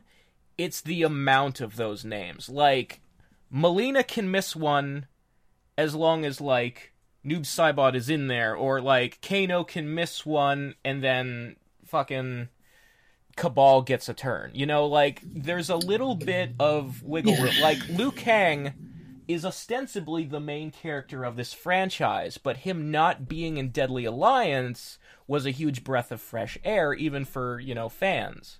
People who don't dislike him were still like, this is cool, this makes things interesting, it shakes them up. I'm a big believer that... I mean, we've seen what happens when you leave Scorpion out of a game. Vanilla MK3 was a subpar title, I think. Mm-hmm. I think everybody thought so. So Scorpion and Sub-Zero, I think, do belong in every game. And I would say Noob Saibot for the most part, I also think, because Bi-Han has... The only game he's ever missed was MKX in the entire franchise. I think... The reason Sonya and Kano were not in MK2 was because they had checked the arcade stats and seen that they were the least played characters in MK1. Man. Can you imagine if they did that with MKX? I imagine they might have... I don't think Jackie would have made the cut, man. I think... See, I kept hearing that Jackie's stats are fairly high on X. Excuse me. Really? Oh, God.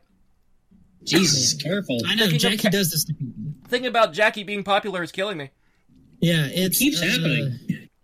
Oh, God. It's killing me too, man. I think...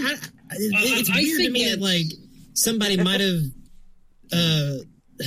overall, Jackie might have been played more than Takeda. It's very possible, but I never saw that happening with my anecdotal evidence of, like, watching gameplay, watching tournament. Well, there are those, like, numbers, those of...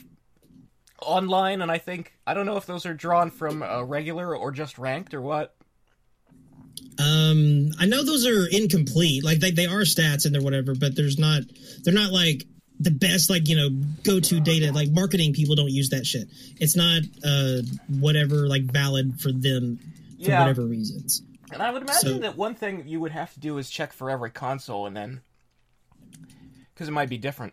Yeah. PC like has its own shit, and who knows what the fuck is going on PCs? Yeah, no one knows. Regarding characters missing a game, I think sometimes it can be like a breath of fresh air for when they even return. Yeah, I think leaving Baraka out of X, we have said many times, helped them. It motivated them to spend more time on Baraka in this game and make him really shine. Like, for example, like, X made me really hate Ermac a lot. Yeah, I think it did that for most of us. Yeah, and so if he returns in the next game, or even the one after it, he's gonna feel like a breath of fresh air because I'm gonna miss him. Look, I really only need two things to like Ermac again. Not be a mummy, and not act like a villain. Just give me fucking Deception, man. Just give me that version of Ermac. That's the one everybody liked. I just don't want to see his fucking gross corpse face. Yeah. He had a cool mask in this game, and you find him in the crypt. Cover his shit up, man. I don't want to see his mouth. Also, I feel like he can do without a hooded design, please. I want the wrapped head back. Yeah. I'm tired. I never liked the trench coat stuff everybody got crazy for. I was never into that, like, that scarecrow-looking concept art that everybody was super into. That they gave to Noob Saibot in this game. Yeah, it looks fine on Noob. Like, I like it on Noob, but I don't think it's Ermac at all. Noob makes sense. I don't think it's Ermac at all. There's a lot of shit that makes sense on Noob. Noob's kind of a character you can go nutty with. Or you can keep conservative, and they both kind of work pretty well with him. As far as characters go, I've always thought that, like, man, there shouldn't be a game without a cyborg in it. Yeah, I've said that many times. Yeah, that just seems like something that is a no-brainer. I don't know why that's still a thing that doesn't happen. I mean, there are really only two characters from, like, the MK1 and 2 cast that I really, really think need to sit on the shelf for at least one game, maybe two in a row. And those are Raiden and Kano. Not Sonya? Sonya has her uses. Like, she's kind of an important supporting cast member for Johnny. But I need like, I've never liked the Black Dragon Gang. And I think Kano is a very limited character in terms of what you can do with him in a story. And Raiden, MK4 kind of promised us the dude was gonna retire and pass on the mantle. And this game, again, ends with him passing on the mantle to another person. Like, he had fucking pupils at the end of the game. He's a human now. Yeah. So fucking stop it with the Raiden all the goddamn time. Let him take a fucking nap. I mean, it's one of those things though. Like, I understand about Raiden because he's another person that is just very popular. People that's not paying attention to story. Here's my question though. Like, okay, so Raiden is very iconic, but is he actually popular? Do people even play Raiden? It's a good question. I don't know, but we don't have that data. We talked about that. Yeah. I wish we did. Raiden is always like one of the characters I pick up like at the last like. Yeah, I've always felt like Raiden's moves are not great, and people never seem to place him high on tiers or talk about him much. And also, he has consistently had the worst fatalities in almost every game. He was really good for a while at MKX. He might still be good at MKX. That dude was, boy. I think X is probably the only game where people gave a shit about Raiden, gameplay-wise. I think, though, like, from a, like I was saying, like, the more, like, casual outsider marketing standpoint, Raiden is it's just, like Raiden has, like, a Mickey Mouse thing going on for him, where he's one of the logos, kind of. Like, like that image of the guy in the cone casuals hat. will recognize that dude as like, oh, that's Mortal Kombat. Yeah. No one even gave a shit about him in other games, like Injustice. Well, let's not talk about Injustice. That's a different situation. No, we're talking about Raiden. Come on. Well, I mean, Raiden in Mortal Kombat is different than Raiden in Injustice. That's a... Oof. But yeah, he did have some cool shit in Injustice, though. I need that guy to take a break, shit. Man. He had some cool shit in that game. Man, fucking, there was... Sub-Zero had cool classic shit in Injustice he doesn't have in this game. Let's not talk about that. Like Raiden? It just fucking makes me salty. Anyway, I do think there's merit to the argument of you can't leave out too many of those MK1 and 2 guys. Yeah. I would even say, like, it's not just leaving them out of the roster. Like, now that we have story modes, the biggest complaint with MKX's story was that guys like Sub-Zero were barely in it. Like, the whole story is just the story of Cassie's team, and those 4 characters... Nobody really likes them because they stole the spotlight from the guys we've loved for 30 years. Well, saying nobody really likes them, like, listen. I mean, that's a little hyperbolic, but a lot of people... It's hard to quantify those things, but yeah, the focus definitely was too much on that situation. Yeah, because look at the time Zero and Scorpion with the Tea Party, everyone fucking loved that shit. And I don't feel like I'm being hyperbolic by saying everyone fucking loved that shit. And they did a little bit more of that in this game. I believe they said on the Combat Cast that they're well aware that, like, everybody's favorite scene in X was the Tea Party. Yeah. As it should be. That shit was sick. And Frost getting fucked in that scene was sick, too. That shouldn't go without saying, though. That's weird. Like, yeah, that's one thing that people should give this game credit for, that story mode over something like X by comparison.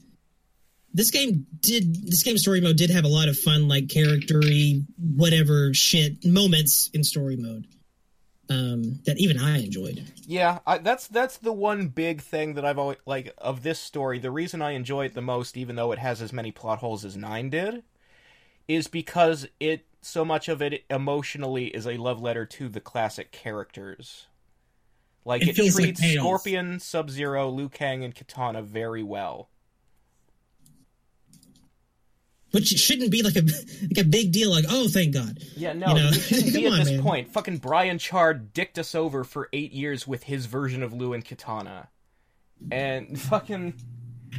And, like, look, there are things Chard did that I appreciate, that I think he was better at than Kittleson, but I'm really salty about his versions of Liu and Katana. Clearly. But anyway, in this game, it's not a concern anymore. It was good, because Chronica erased those timelines. And all of them forever. Did we answer I feel like we kind of answered the question. Yeah. So the next question, Iggy asks, are you guys as worried as me about Ed's tweet about Johnny's origin. And if you haven't seen that tweet, somebody was talking about being like his ancestors and where the green glow stuff comes from, and Ed was confused about it, and his answer was sort of like, yeah, I guess so. And so the question is, do you think he really even pays attention to anything? Does he know the story of his own game? I don't think he does. No, and I mean, it's not really that important. And I think he doesn't need to, though, you know? Like... Yeah. It's more important that whoever is writing the story knows it, because Ed is not sitting there, you know, fucking writing out these screenplays and shit. That's not Ed's job. Yeah, like there is a story department, and that's their job. And Ed's job is to make sure all the departments are doing their jobs. Like, I'm not gonna get salty. He's never been the writer. Know what Brain Trap is? He's there for overall presentation. He's not sitting there like comparing plot details and making sure everything sticks. That was a Tobias thing. That was a Vogel thing. Yeah. It's like, Ed, like, what character has the best Oki game? Like, if he's like, I'm not going to get pissed about it. It's fine. You don't have to know the intricacies of each department of your game, and that's fine.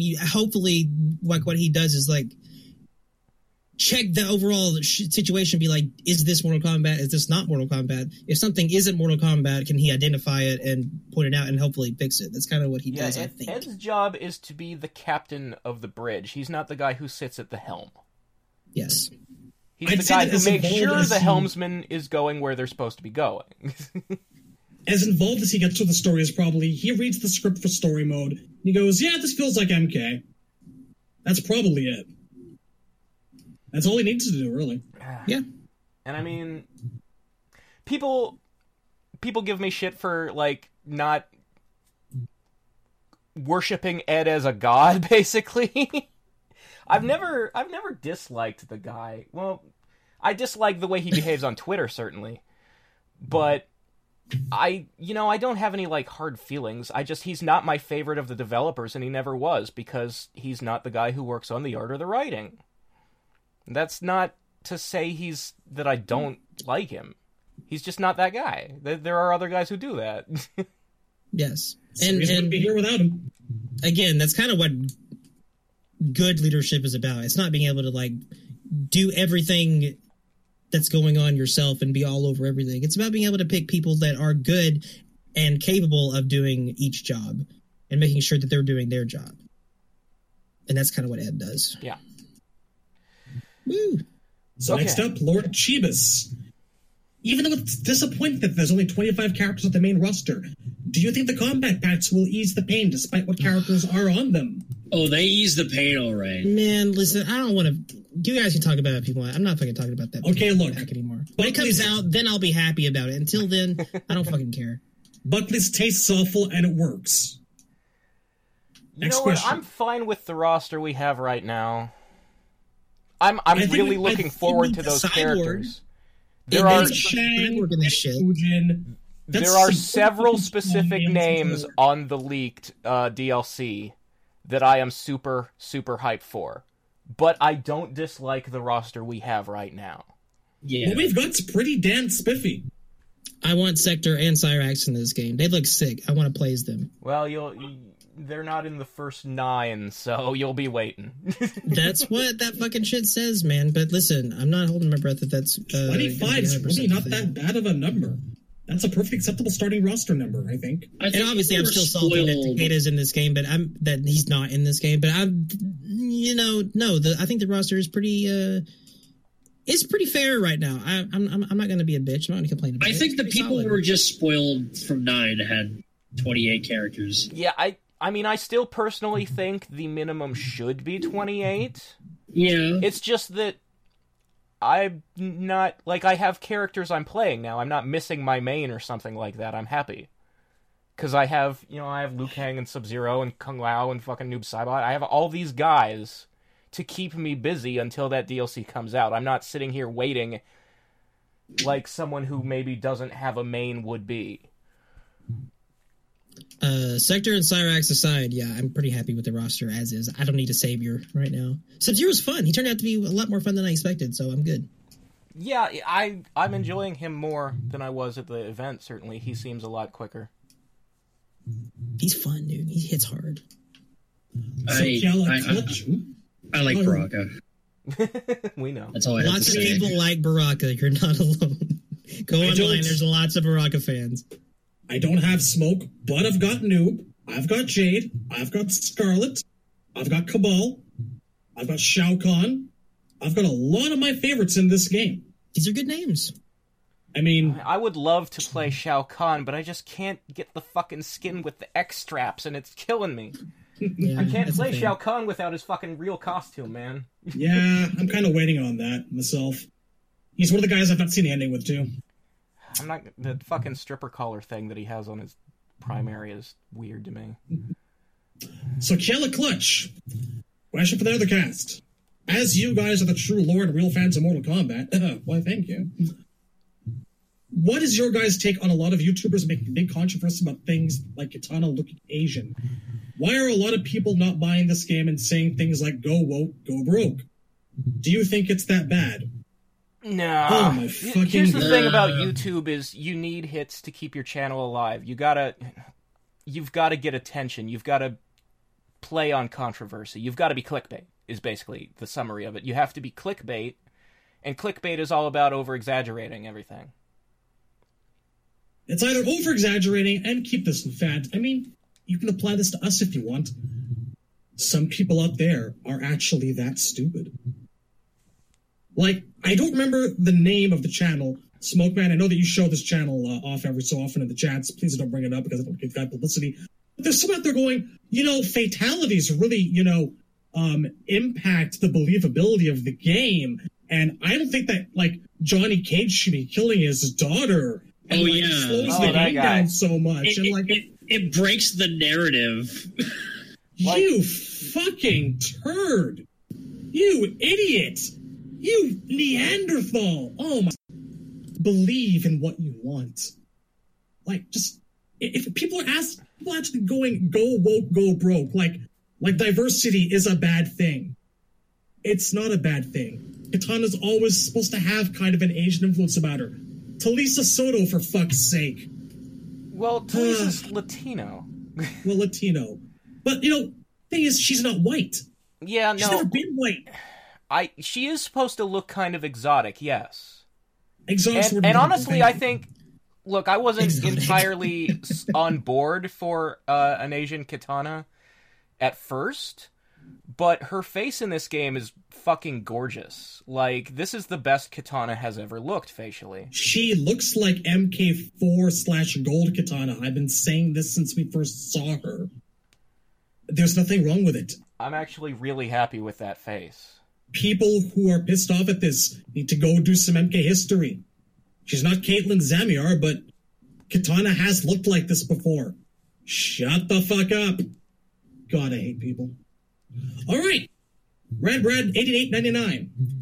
If there isn't a second combat pack, you doubt that there will only be one, who do you like as DLC besides Shang Tsung, who was recently revealed? Oh, God. I mean, I love Mifujin. Are we gonna pretend we don't know the first 9? Maybe Brad's been a little bit behind the times, but this was from April. This was before the DLC leaked. Was it? Yeah. Okay. Listen, fucking Fujin was on this list. It's not real till it's in the game. I don't care. You gotta read the intros, man. I read every fucking intro. I don't care what they made those temps write for free and put in the game. It corresponds with intros that are in the base. Oh, that's really hard to do. And they could have changed their mind anyway. They probably did with all this time they're taking to do shit. They're like, you know what? Fuck Shiva. We don't want her. We're gonna put in another Cyrax. You know what? The process of keeping your expectations low so you can't be disappointed, I 100% understand. So I've been burned by Fujin before, sir. I'm not gonna talk down to you for that. If this leak came from 4chan, the logic of Fujin's on it, it's wrong. Dude, there's 4chan logical, and right above 4chan is the Switch. Really? Okay, so to answer the actual question, other than the characters we already know or believe have leaked, who would you guys say you want still? I'm a fucking weirdo, so I say Drum and Moloch. Really? And Moloch? Yes. As a tag team or as individual characters? Individuals. Dromok. What? are you? Moleman. What? Moleman wants to be DLC. Pay money for Moleman. Happy accidents. I like it. Okay. I mean, you know who I want. That's not even a question. I mean, he's on my list too. Smoke is my first fucking pick, obviously. I would also take Reiko, like some of the rumors have been throwing his name around. Yeah, the rumor, Reiko and Serena are rumored. That's Would you like Serena back? Would you? Really, man? See, ask me that question. If Serena is DLC, there's now a chance that they can ruin her like Frost. Look, Cyber Serena, they won't. I don't think they'll do that. Not necessarily Cyber Serena. They just won't go all the way like they should. Oh, listen, Cyber Serena. I don't know. Now I'm thinking about it. Here's the thing. I still think Frost is okay.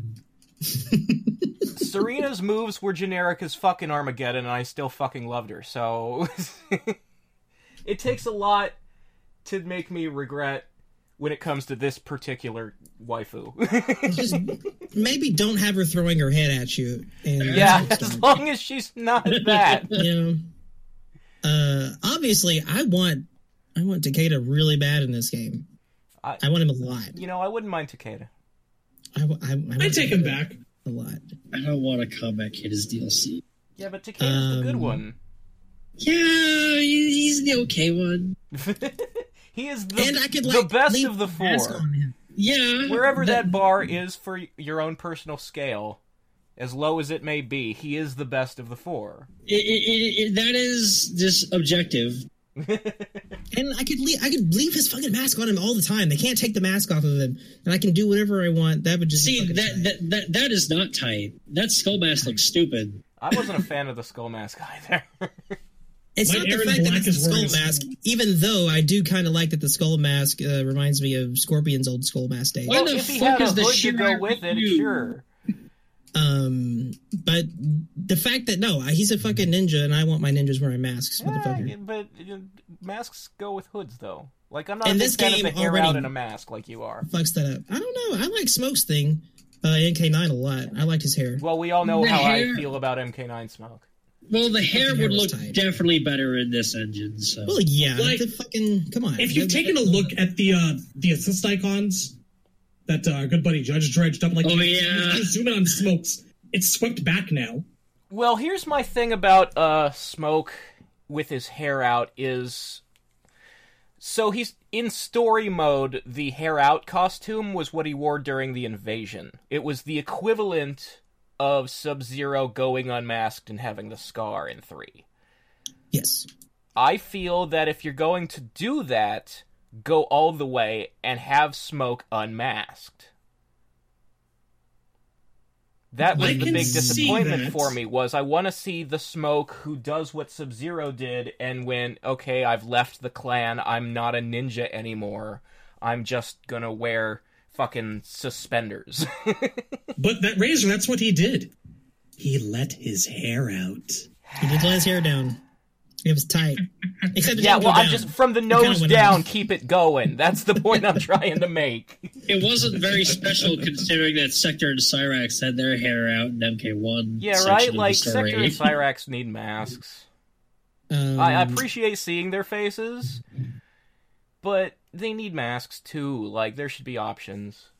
Something about Sector's face kind of disturbs me. I feel like his face should be mostly covered to emphasize the soullessness of him. Don't humanize the guy as much as you know what? He should have had like a welding mask to go with the flamethrowers or something like that. Yeah, that'd be cool. But yeah, DLC, fucking Takeda, and also maybe a cyborg. Definitely a cyborg. And I've said it before. I really do feel like Rain deserved to be in this game. Not one of my favorites, but he should be around. Oh, it's funny. Like that little combat, the menu card, that looks completely different in the actual game. Like pre-release, they purposely made it look like Rain. You mean the Traveler? Yeah, he is less purple now. Yeah, Crypt Code on the fucking menu thing. Like he looks less purple. Yeah, less purple and gold.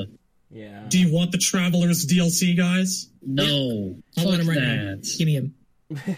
Depends on what his moves are. If it's the spear, the hammer, and some Kenshi shit, no thank you. What if he takes off his mask and it's just Shujinko? We've actually seen what he looks like with his mask off. He's just kind of he looks like the most regular guy. Like, he has no chin. Like, he's one of those kind of guys. Like, really just like a middle-aged schlub-looking dude. Aww. And he's vaguely Latino. He's Hornbuckle, dude. He's gonna be Hornbuckle. All right. Caliclutch also asks us, will we make a small movie for fans and people wanting to get into the MK franchise, explaining all the lore and canon of both past and present timelines, just to recap? Whoa. Reasoning for this is because a lot of people just seem to talk about MK9 and disregard everything before that game, and it bothers me a little bit. Well, us making movies, like editing something with moving footage, is a bit beyond our skill sets. Do you want us to act it out? Get costumes? Like, I've been working on a chronology of the original timeline for a really, really long time now. If it's a running joke at this point. If my copy of Sony Vegas still worked, I'd be down to do it. Just imagining someone like, Mythology's cutscenes.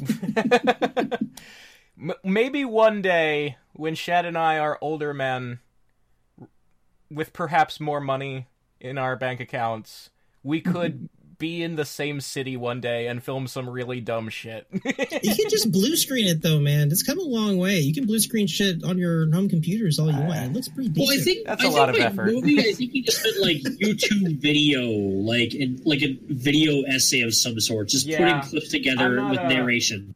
I think that's why we have stuck so tightly to the podcast format, despite the fact that we upload to YouTube and people are like, I want footage. I want to see your faces. I don't want to look at a thumbnail for 2 hours. Like, we do get comments like that, and it's like, look, bro, this is the best I can do for you. We're not good at it. We're not good YouTubers. No. Who watches podcasts? They're for listening. We're a podcast that is on YouTube. There's an argument to be made that we're doing it wrong. Yeah. This ain't fucking Joe Rogan. Like, what the fuck are you here for? We're pod tubing, all right? It's fine. We don't live in the same state. Like, fucking Django's from Arkansas, I'm from Pennsylvania, and Shad is Canadian. It's a problem. It's a thing. One of these days, I'll get my chronology out there, and you'll have, like, a really involved timeline of things with footnotes and, references and shit, and people will have a lot of fun with it. I plan to do one for the old timeline, one for the new. But that could take years. I do work on it a little bit every month. When I have the time, and when I feel really in that MK mood. I think that's the best you're going to get out of me. Yeah. I guess I could do what I did with that lore trailer and do like a pop-up video type situation where I'm just watching shit and like, oh, fucking, here's a LL Cool J with whatever. It was tight. All right. Chameleon asks us, what do we think of the arcade room stage? Have we seen it? I personally think it's great. I've seen it. I shat all over it like a dunce before the game came out because I was like, breaking the fourth wall, more of this Capcom arena shit, and it's it is very Capcom-y as an idea. And it's appealing to the FGC crowd. It's like, oh god, now I'm seeing like icons and advertisements for the company in the game again. Now it's, but you know what? Actually going in there and playing it, and it's got a remix of Techno Syndrome, and it's pretty fun. So I'll eat shit on that one and say I regret everything that I said. And what I like about it is that it's a lot of fun. All of the arcade machines in the background are for games that did not have arcade releases. Yeah, that's my favorite part. Could you actually imagine standing there and playing all of Shaolin Monks in an arcade? Yeah, that would be a lot of quarters. Yes, you lifetime. I think even the arcade machines have little videos a track. It plays a little bit of the Shaolin Monks intro on the screen, which is one of the best parts. Yeah. My favorite thing is because they did that stage, they also were able to bring the arcade drop back for Lou as a brutality. Yeah. Which, by the way, I love the brutalities of this game. They're going all out with the dumb shit from MK3. Well, yeah, that's Jade's the thing. Like, Kato's skeleton rip. We have said so many times that brutalities, the great thing about them is how much they remind us of the fatalities from the arcade days, because they have the same camera angle and they're very quick, and now they're, like, taking that advice and they're going, yeah, let's just make them the fatalities from the old games. Toasty's a brutality now. Cabal's phase is a brutality now. Katana's kiss is a brutality now. And there's good new ones too. It's not just recycling, although that was a good idea. I'm glad they did that. Like fucking Sub-Zero's one where you do the ice wall after a slide, the enhanced, and then chop their head off with the axe. Yeah. So my favorite Sub-Zero one is on his throw, where he uppercuts you into the ceiling spikes. Oh fuck yeah! If you hold down, they fall off the spikes. Oh wait, that's actually in there? Yeah. Yeah. Oh, that's fucking sick. I mean, obviously, I want the stage, but that's pretty fucking... I like how Liu has two classic brutalities. He's got the arcade drop and the MK1. Well, the MK1 is his fatality. Well, yeah, he's also got a brutality with the MK1. Oh, I haven't seen that one. Oh, it's awesome. I need to get that. All right. I think you got to do his character tower, like the second level. Well, I have, so... Oh, well, you got it then. Yeah, it's probably on a move that I don't usually equip. Little Papa asks us. No, it's just for the forward throw. Oh, it is? Yep. What you gotta do is, like, the directional thing, you gotta, like, do down, back, up, forward. Oh, yeah. But you can just do the analog stick. Yeah, okay. I'll check that out later, then. All right, Little Papa asks us... Well, he asked us two questions. Number one was, are there any specific things we do or don't want to see in the MK11 story? What I didn't want to see them do was fuck up the story further. And to their credit, I don't think that they did. I mean, I don't know that it's possible to fuck it up further after 9. Like, once you break something, it can't really get more broken, like it's a black and white condition. Something is either broken or it's not. I think that they patched the vase up pretty well with this game, with the respect that they showed a lot of the characters. I would not say they patched up the base, but I would say that they did respect the characters. So they do respect the characters, but I think everything with the gods is awful, and the whole thing of it's make up your own timeline or fucking whatever. Yeah, it's very much an excuse and laziness to me. Kittleson out there saying your headcanon counts now because it was a timeline and Chronica rewound it. That's so lame. And saying like there's even like timelines between 9 and X. I'm like, what the fuck is this? Yeah, that's their explanation for stuff like Cabal being retconned is one of Chronica's restarts happened between these games. I just don't care. It's public acknowledgement that they can't stop fucking up their story, and now they're going to just go reboot it in the future. Well, that's what I'm saying. Like, our bar is so low now. Like, we're no longer expecting, like... I feel like by doing this, anyone with a point that the story is not what it used to be, that point's kind of been proven now. Yeah, there was a point where Mortal Kombat was, like, I would say, the best a video game could tell a story. And now we're at the point where it's just like any other fighting game. It's popcorn. It's a McDonald's hamburger. It's not filet mignon. And it can never go back once it's... not without a complete, like, studio head change. Like, if some completely other different people were making a completely fresh reboot with the Mortal Kombat IP that was not connected to any previous game, I mean, I think we would be able to separate the two versions of MK in our minds and give the new one a chance at telling its own serious story. but that's not what we have right now. So I mean, say, as a Big Mac, it's a pretty good Big Mac. I would say that I would apply the argument that MK was probably at one point the best that fighting games got. I don't know. There is a lot of games out there that have some incredible shit going on, but I don't want to start comparing things. Fair enough. But I'll agree with you up to that point. Now, as far as all the Greek mythology and the Titan things, at this point, it's the end, and I just don't care. I feel like it's going to be an abandoned plotline. So, I'm just content that they wrapped up what they wrapped up in a more or less satisfactory fashion. I think there's some good DLC still to come. So, I like at the end of Mortal Kombat. Personally, of like any and all timelines, the end of it is Greek. When the Greek shit comes, like, this is it. We're done. We have to do a reboot after this. He also asks us, if NRS were to have a stage pack of 3 returning stages, what would you choose? Oh my god. That Deadpool that's in the flashbacks. Yeah, the Deadpool, the Warrior Shrine, and either the Subway or the Armageddon. Well, you know what? There was one in there that was the Soul NATO from Deadly Alliance. I'd really like that. Give me it. I would take Blaze's Pyramid, because I really like that one. Yeah.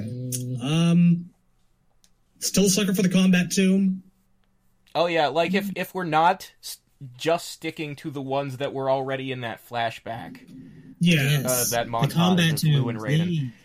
The Combat Tomb and the Portal are still 2 of my all-time favorite stages ever. Yeah. I want a proper rooftop. Yeah, a proper rooftop would be real fucking nice, wouldn't it? With the castle in the back and the portal in the sky over top. Well, whatever. My third would probably be Portal as well, but I'm still also a sucker for the Pit 3.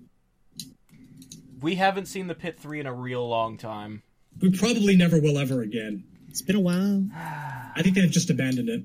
I don't want to hear that. Give me the Warrior Shrine. Give me it.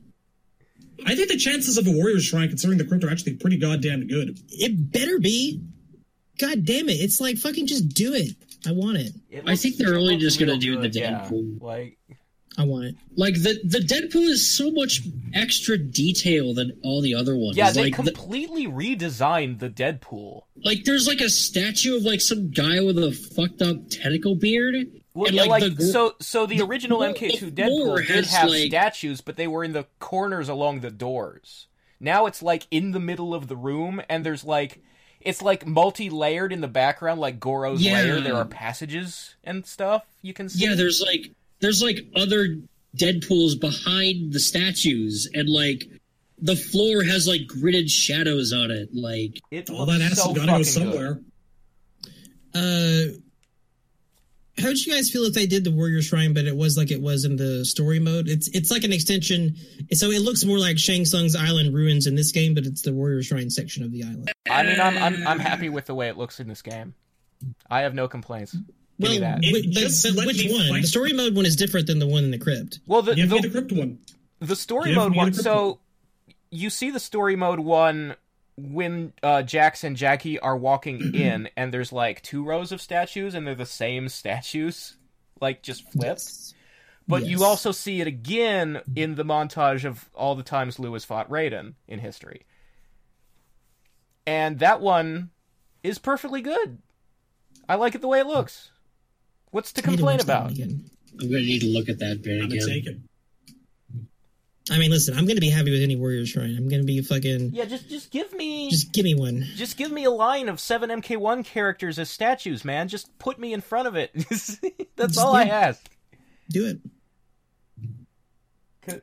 And like... Galaclutch asks us once again, if we were to choose which of the characters would have children, whose kid would you like to see besides Jackie or Cassie? I mean... What? I don't want to see any more kids, to be honest. I would take a reptile chameleon baby, but I think that's about it. I mean, I obviously, I think... Not that I want this character, but I want it for Sub-Zero, the development. I want him to have a kid with Serena. Especially, like, the kid would be half demon and would have some cool powers from that, too, so... Yeah. He's going to have to wrestle her away from that handsome devil named Cabal, though. You know that. I bet Serena doesn't even know Cabal. It's just that all the times the Revenant has, like, been fighting against her rebellion, he's just over there like, yeah, that chick is hot. I wish she was mine. I don't know why, but Cabal's ending is one of my favorite fucking things so far. It's so totally stupid. It's acknowledgement that this character is a duck-billed platypus, and I kind of in love with it. Yeah. But it's very amusing to me to imagine that it is a completely one-sided relationship, that he has a crush on her, and she has no idea who he is. Like, you know what, actually, this is something I meant to bring up. Cabal's ending specifically, just the way it kind of makes me throw my hands up in the air, you know? We've been spending so many years going, you know, whatever happened to the guy that wanted to be a vigilante? Yeah, so... You know... That's... John Kittleson clearly has a different idea of who Cabal is in his head than literally every Cabal fan ever does. And that's disappointing. Because this constantly seeing Cabal as a bad guy when the MK3 Cabal is the one we really want is... Thing is, though, while I still wish he would be all vigilante, dark, brooding, Batman-esque Cabal, like MK3 hinted at, you know, between the lunacy of his ending in this game, the MK3 vigilante thing, the deception heel turn, I'm kind of starting to think that maybe Cabal's character should be wakes up and has a different personality every day because he's just nuts. So the Joker. No, not the Grant really. Morrison version of the Joker. That's what you're describing. Not really. No. I can see it. No, thank you. There's some interesting shit they could do there. Today, I'm just gonna kick a puppy down a street for 5 blocks. Then I'm gonna go donate $10,000 to a local charity. That's what I'm starting to think the Cabal is like. To me, if you were to lean into the Crash like that, that's the same as creating Chronica. That's being meta. And going meta is the death of suspension of disbelief. Look, the guy has a spooky face, hooked swords, breathes through a respirator. Yeah, no, I totally agree with you that he's the summons duck-billed platypus. Fires lasers out of his mask. He was always a train wreck. But he was a train wreck I could believe in MK3, because a guy who looks that fucked up, he's basically the Phantom of the Opera. Like a modern technological take on it. I guess at this point I've just kind of thrown up my hands, and it's like, you know, nothing about him surprises me anymore. I'd like some consistency. I'd like to go all the way back to what MK3 said that he should have been, but I don't expect it'll ever happen again. I mean, obviously, the Cabal in this game is before he got burned, and that is an experience that would change a person, so it makes sense that he's not that guy. I just think he's nuts. All right, Liam6783. Is it just me, or does Shao Kahn look a little bit like Gold Skeletor from the end of Masters of the Universe? Oh, I've been saying that since we saw that skin. It's amazing. Well, there you go. It's fucking perfect. He also asks us, what are our thoughts generally on previously unplayable boss characters coming back as regular characters? Is it a good idea, or does it water them down too much? I really like being able to play as Shao Kahn. I'm actually not a huge fan of unplayable bosses, actually. Like, I never really have been. I really think that Goro, Kintaro, and Shao Kahn should have been playable in 9. They really should have been. Because then you can develop them. You can give them, like, their own bios and endings, man. It doesn't water them down, but it always does seem like a struggle to make them effective fighters on par with the rest of the cast. Well, I felt Goro was fine in X. I didn't think he was, like, as trash as everybody said. And now people are saying that Shao Kahn is trash. Fuck those people. Let's see where that lies at the end of all the patches. So, they can eat shit. Yeah. I mean, I'm concerned because I want Shao Kahn to be good, but I can see where that concern comes from. Because I remember just a couple months ago, Temp picked up MKX Goro after years of everybody saying he was shit tier, and was like, yo, this character's actually really good. That's usually how it goes. Yeah. I fought it. It wasn't fun. Shit with like Goro is a good example because I've always felt like Goro in my head. We talked about this. We had the same question on the Warrior Shrine. We did it yesterday, and I said Goro to me has always felt like he should be like the second best fucking Mortal Kombat universe, and we never really got the chance to see that much, especially as a boss because he's just like, I'm a big dude. With the thing about a boss is they only ever have one fight in the entire story, and they lose it. Then that's especially for a character like Goro, who's like canon. He won a lot of fights. Yeah, like a 500-year undefeated streak. We don't really feel that because we didn't exploring his moveset. Yeah, exploring his moveset, seeing what he's about, and seeing how that works and how that played out would have been really, really, really, really cool. And he was cool in X. X was like the first time I felt they kind of started to do a little bit of that, but it would have been fun to do more. And that's another thing with bosses. Especially, but Goro is special though because the canon of him winning something. There are things that have devalued characters who are supposed to be bosses. Like Shao Kahn has been weakened in various games, including this one, but that's not a gameplay mechanic. That's just how you treat them in the story.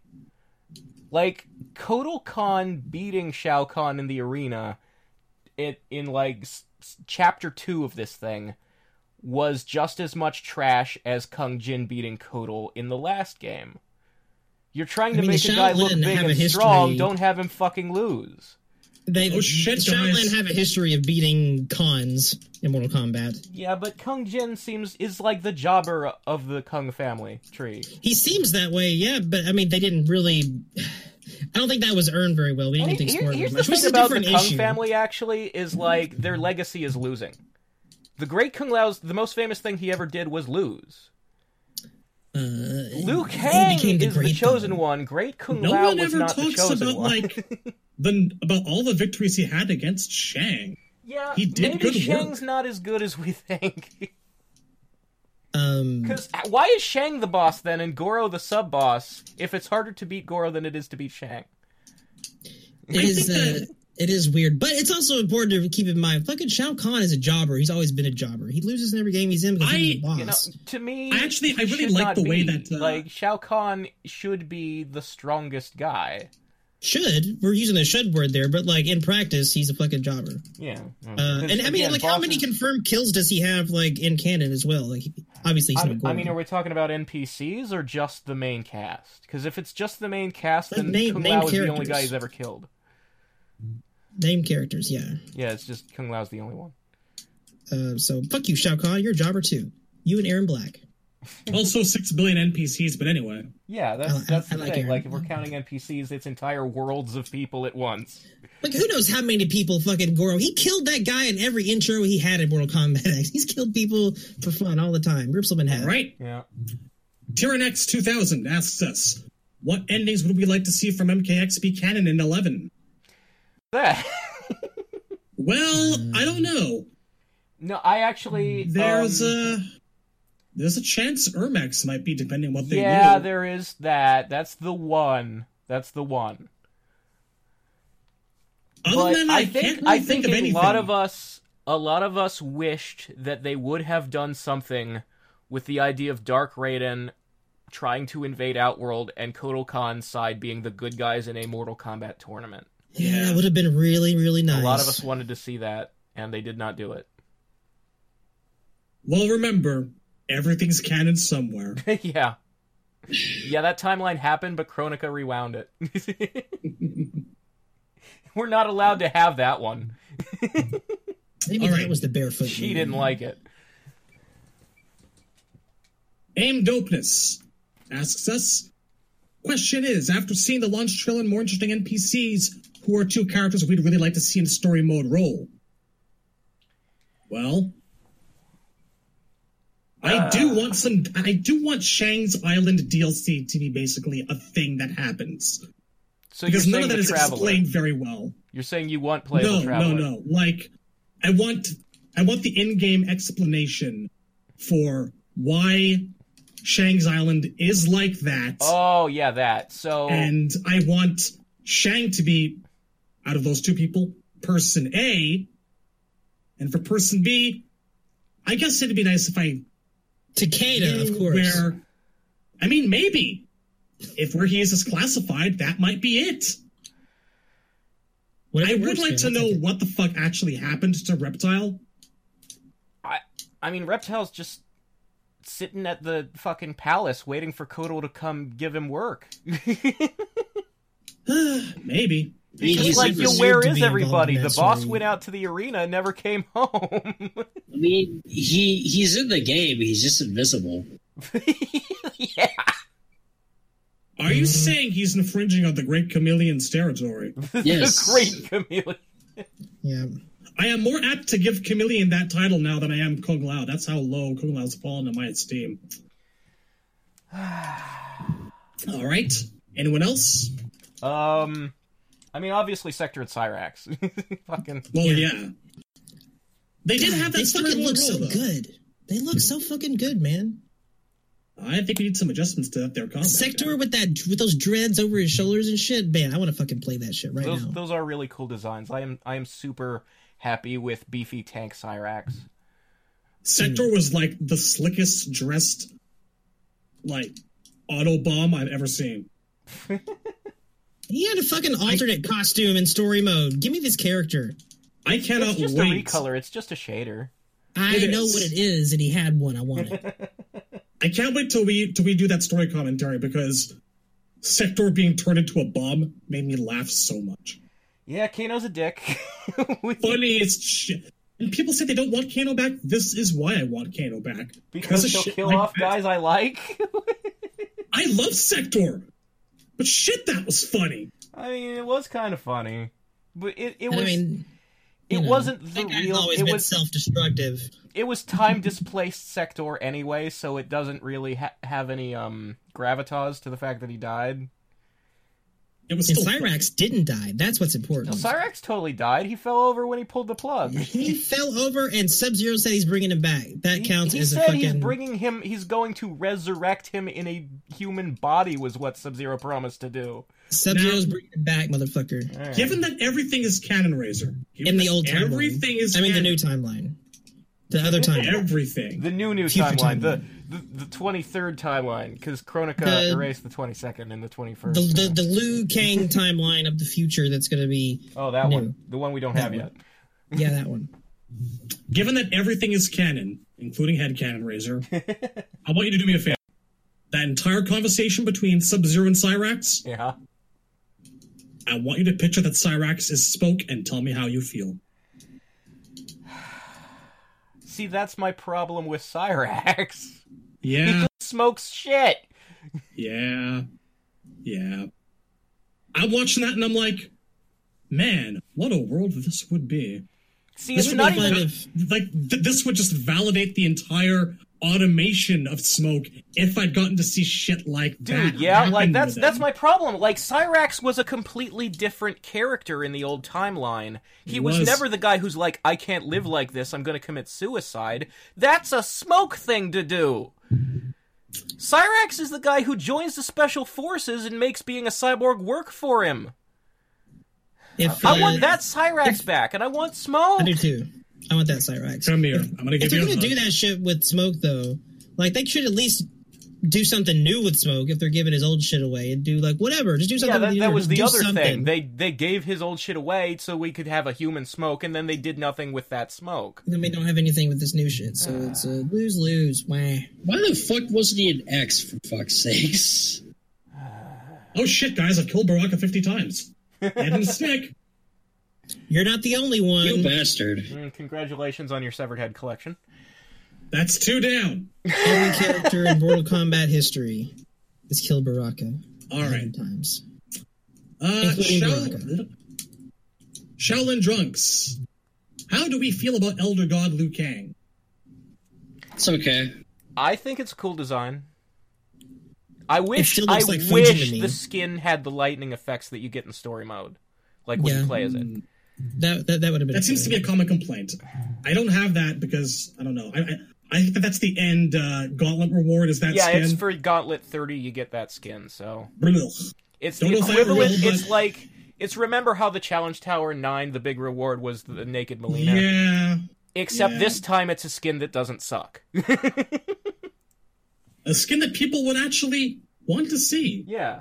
Like, Dear God, why? The only reason I beat this was to get that skin, whereas the only reason I played the Challenge Tower was I actually enjoyed the Challenge Tower, and I didn't give a fuck about that Mileena skin. So it's a completely the opposite thing. I think this is very fair, said Ermac against 3 Goros. That skin's still the funniest shit. Makes me wonder what they're going to do with Fujin if he actually is DLC. I want the crossbow, man. With all the thought that they put into like all those DLC lines about Fujin being a fan of Johnny Cage's movies, there's no way they're not going to not let that happen. They can't. They can't take that. Well, at this point, I just hope Fujin has a good design because, like, I thought he looked amazing in X, and I hope they don't like change him too much. I don't want that like loose, floppy hair from Armageddon at all. That would really piss me off. I really don't have any problems with the designs in this game. I love Sub's hat. I think it depends on the character, but I like them better than I did at first. Man, that God Liu Kang skin to me just really looks like a Fujin shit. And it's mostly because the white hair, white eyes, and the headband shit going on looks a little Fujin-y.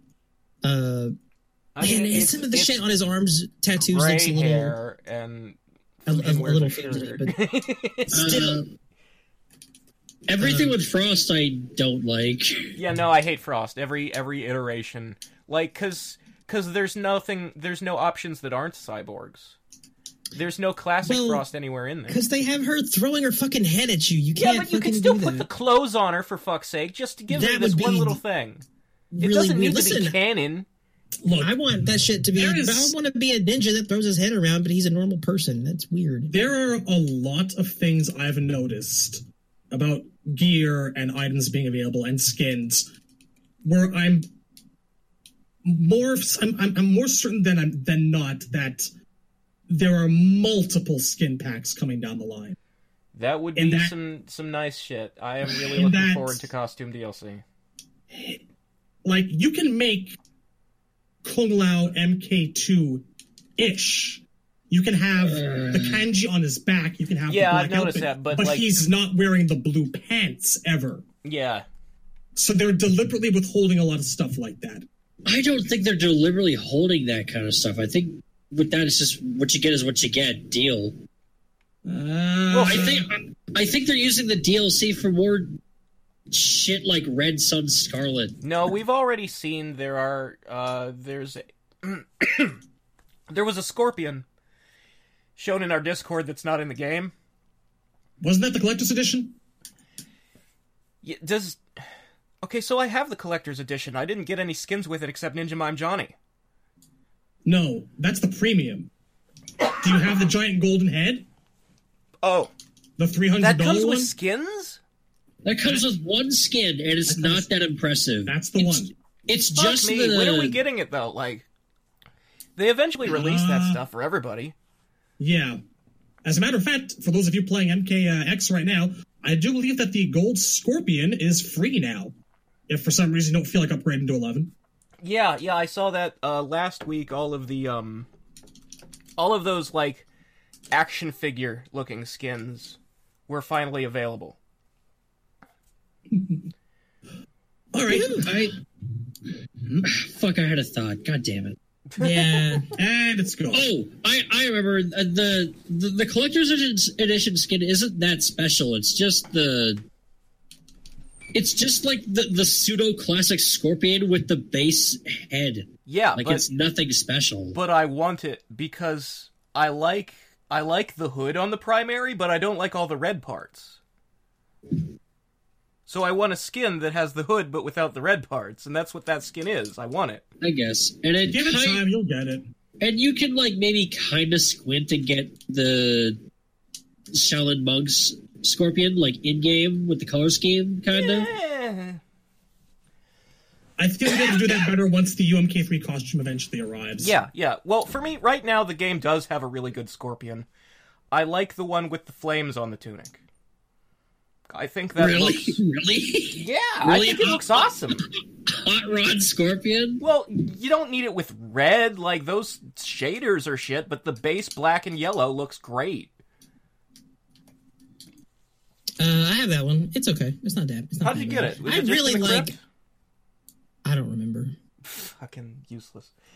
Every time I see someone unlock something that I want and I ask them how did they get it, they always respond with "I don't remember," and it bothers me. Well, yeah, that's this game in a nutshell. It just throws shit at you, and you're not like, because it's all random. It's all fucking randomized. There's a good amount of that. That's what they want. I do like. I like Sub's primary in this game. When you switch the color scheme to make it like a lighter, it gets rid of the white parts on his vest, which I like. I'm really happy with that one. All right, the hat's sick and fucking. What's pissing me off about the Sub-Zero skins is that I can't get just the base blue classic one with the little Linkway logo on the. I keep getting the versions with stripes. Yeah, I don't like those. I don't know. The ones with the weird square whatever. It's like, no, I don't like any of that shit. I just want the one with the medallion, man. Just stop not giving it to me.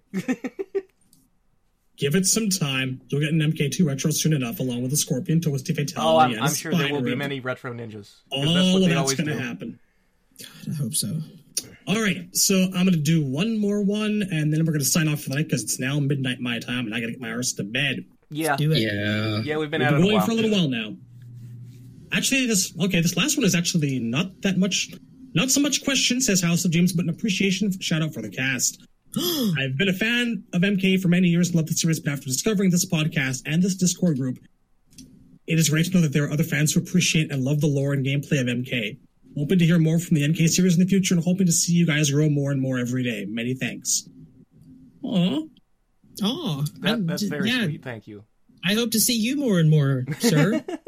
House of James, I love you and hope that your house is full of James now and forever. Absolutely. May it always belong to James. All right. So, that'll be it for the time being. Thank you, everyone, for tuning in. Hope that MK11 continues to be kind to you all.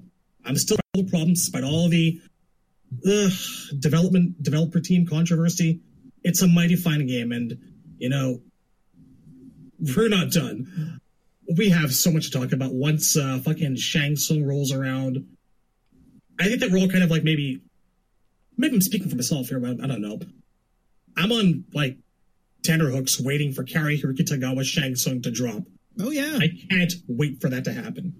I think about it daily. We are all... And I hope that he's an announcer, too. I need that shit. Oh, that's the question, isn't it? Yes. I need that announcer. Carry announcer in this game, please. Announcers, the Johnny Cage announcer stuff, leaked on the internet. Is that not actually in the game? Is it going to be DLC to actually use it? Yeah, I saw that, but I don't know. This is news to me. Elaborate.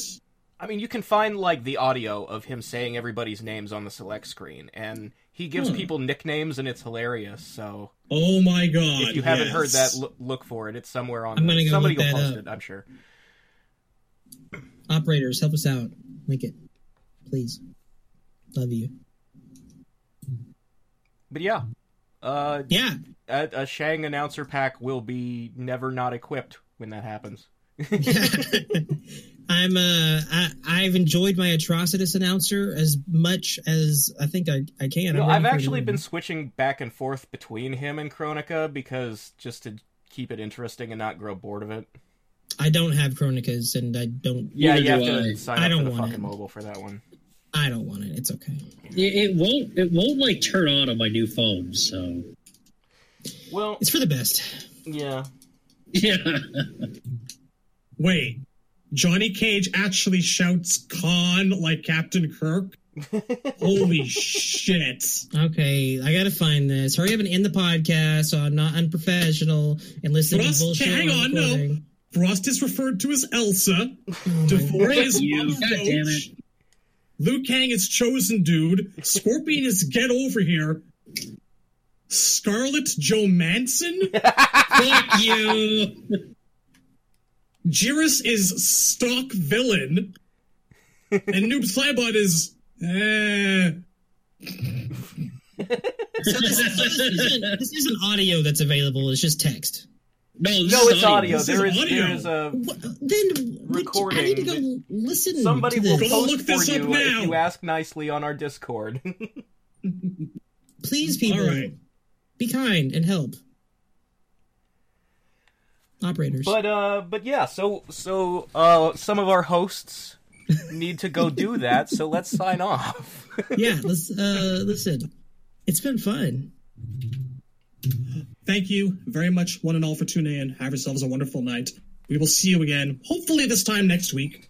Hope you guys all enjoyed the Noob Saibot Lost Retrospective. Sorry it took me so long to get that fucking thing out, but it was a nightmare. And hopefully we'll get the Quail one out sometime soon, once we record it, and it won't be such a nightmare to do. Yeah. And that storybook commentary will be going up pretty regularly now. That the non-lore guys did. We just fucking talk through the whole thing. Listen, if that bugs you, I'm just telling you, we're laughing our asses off and cackling like bitches. I mean, the whole way. Look, everybody's seen story mode without commentary, so you'd think. Yeah, I'm just letting people know that's what you're getting into. I mean, that's really the point of watching. Like it's called a commentary. Listen, I know this. And for the record, I really enjoyed that first video, and I'm looking forward to hearing you guys talk about the rest of it. So. I am too. It was very entertaining. And me and Shad are going to do our own for... It'll probably be the next episode of The Lost. I think we should do that before we get to Kuai Liang. You think? Yeah. All right. We'll make it so. Do it. Figure out the tech. Yeah. So okay. Look forward to that eventually. Sooner rather than later. I would like to record it next week. Shang Tsung drops. I would like to record it early next week if we can. All right, you're on. All right. They're going to hold you to that.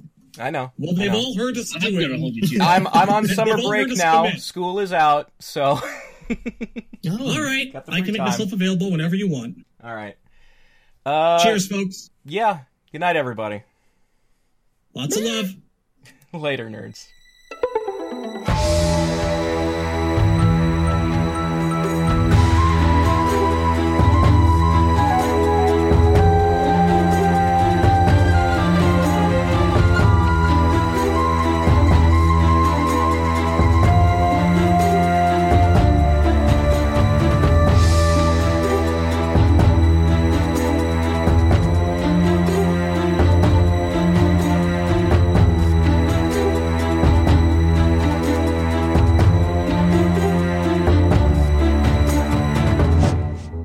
You're still trying to win?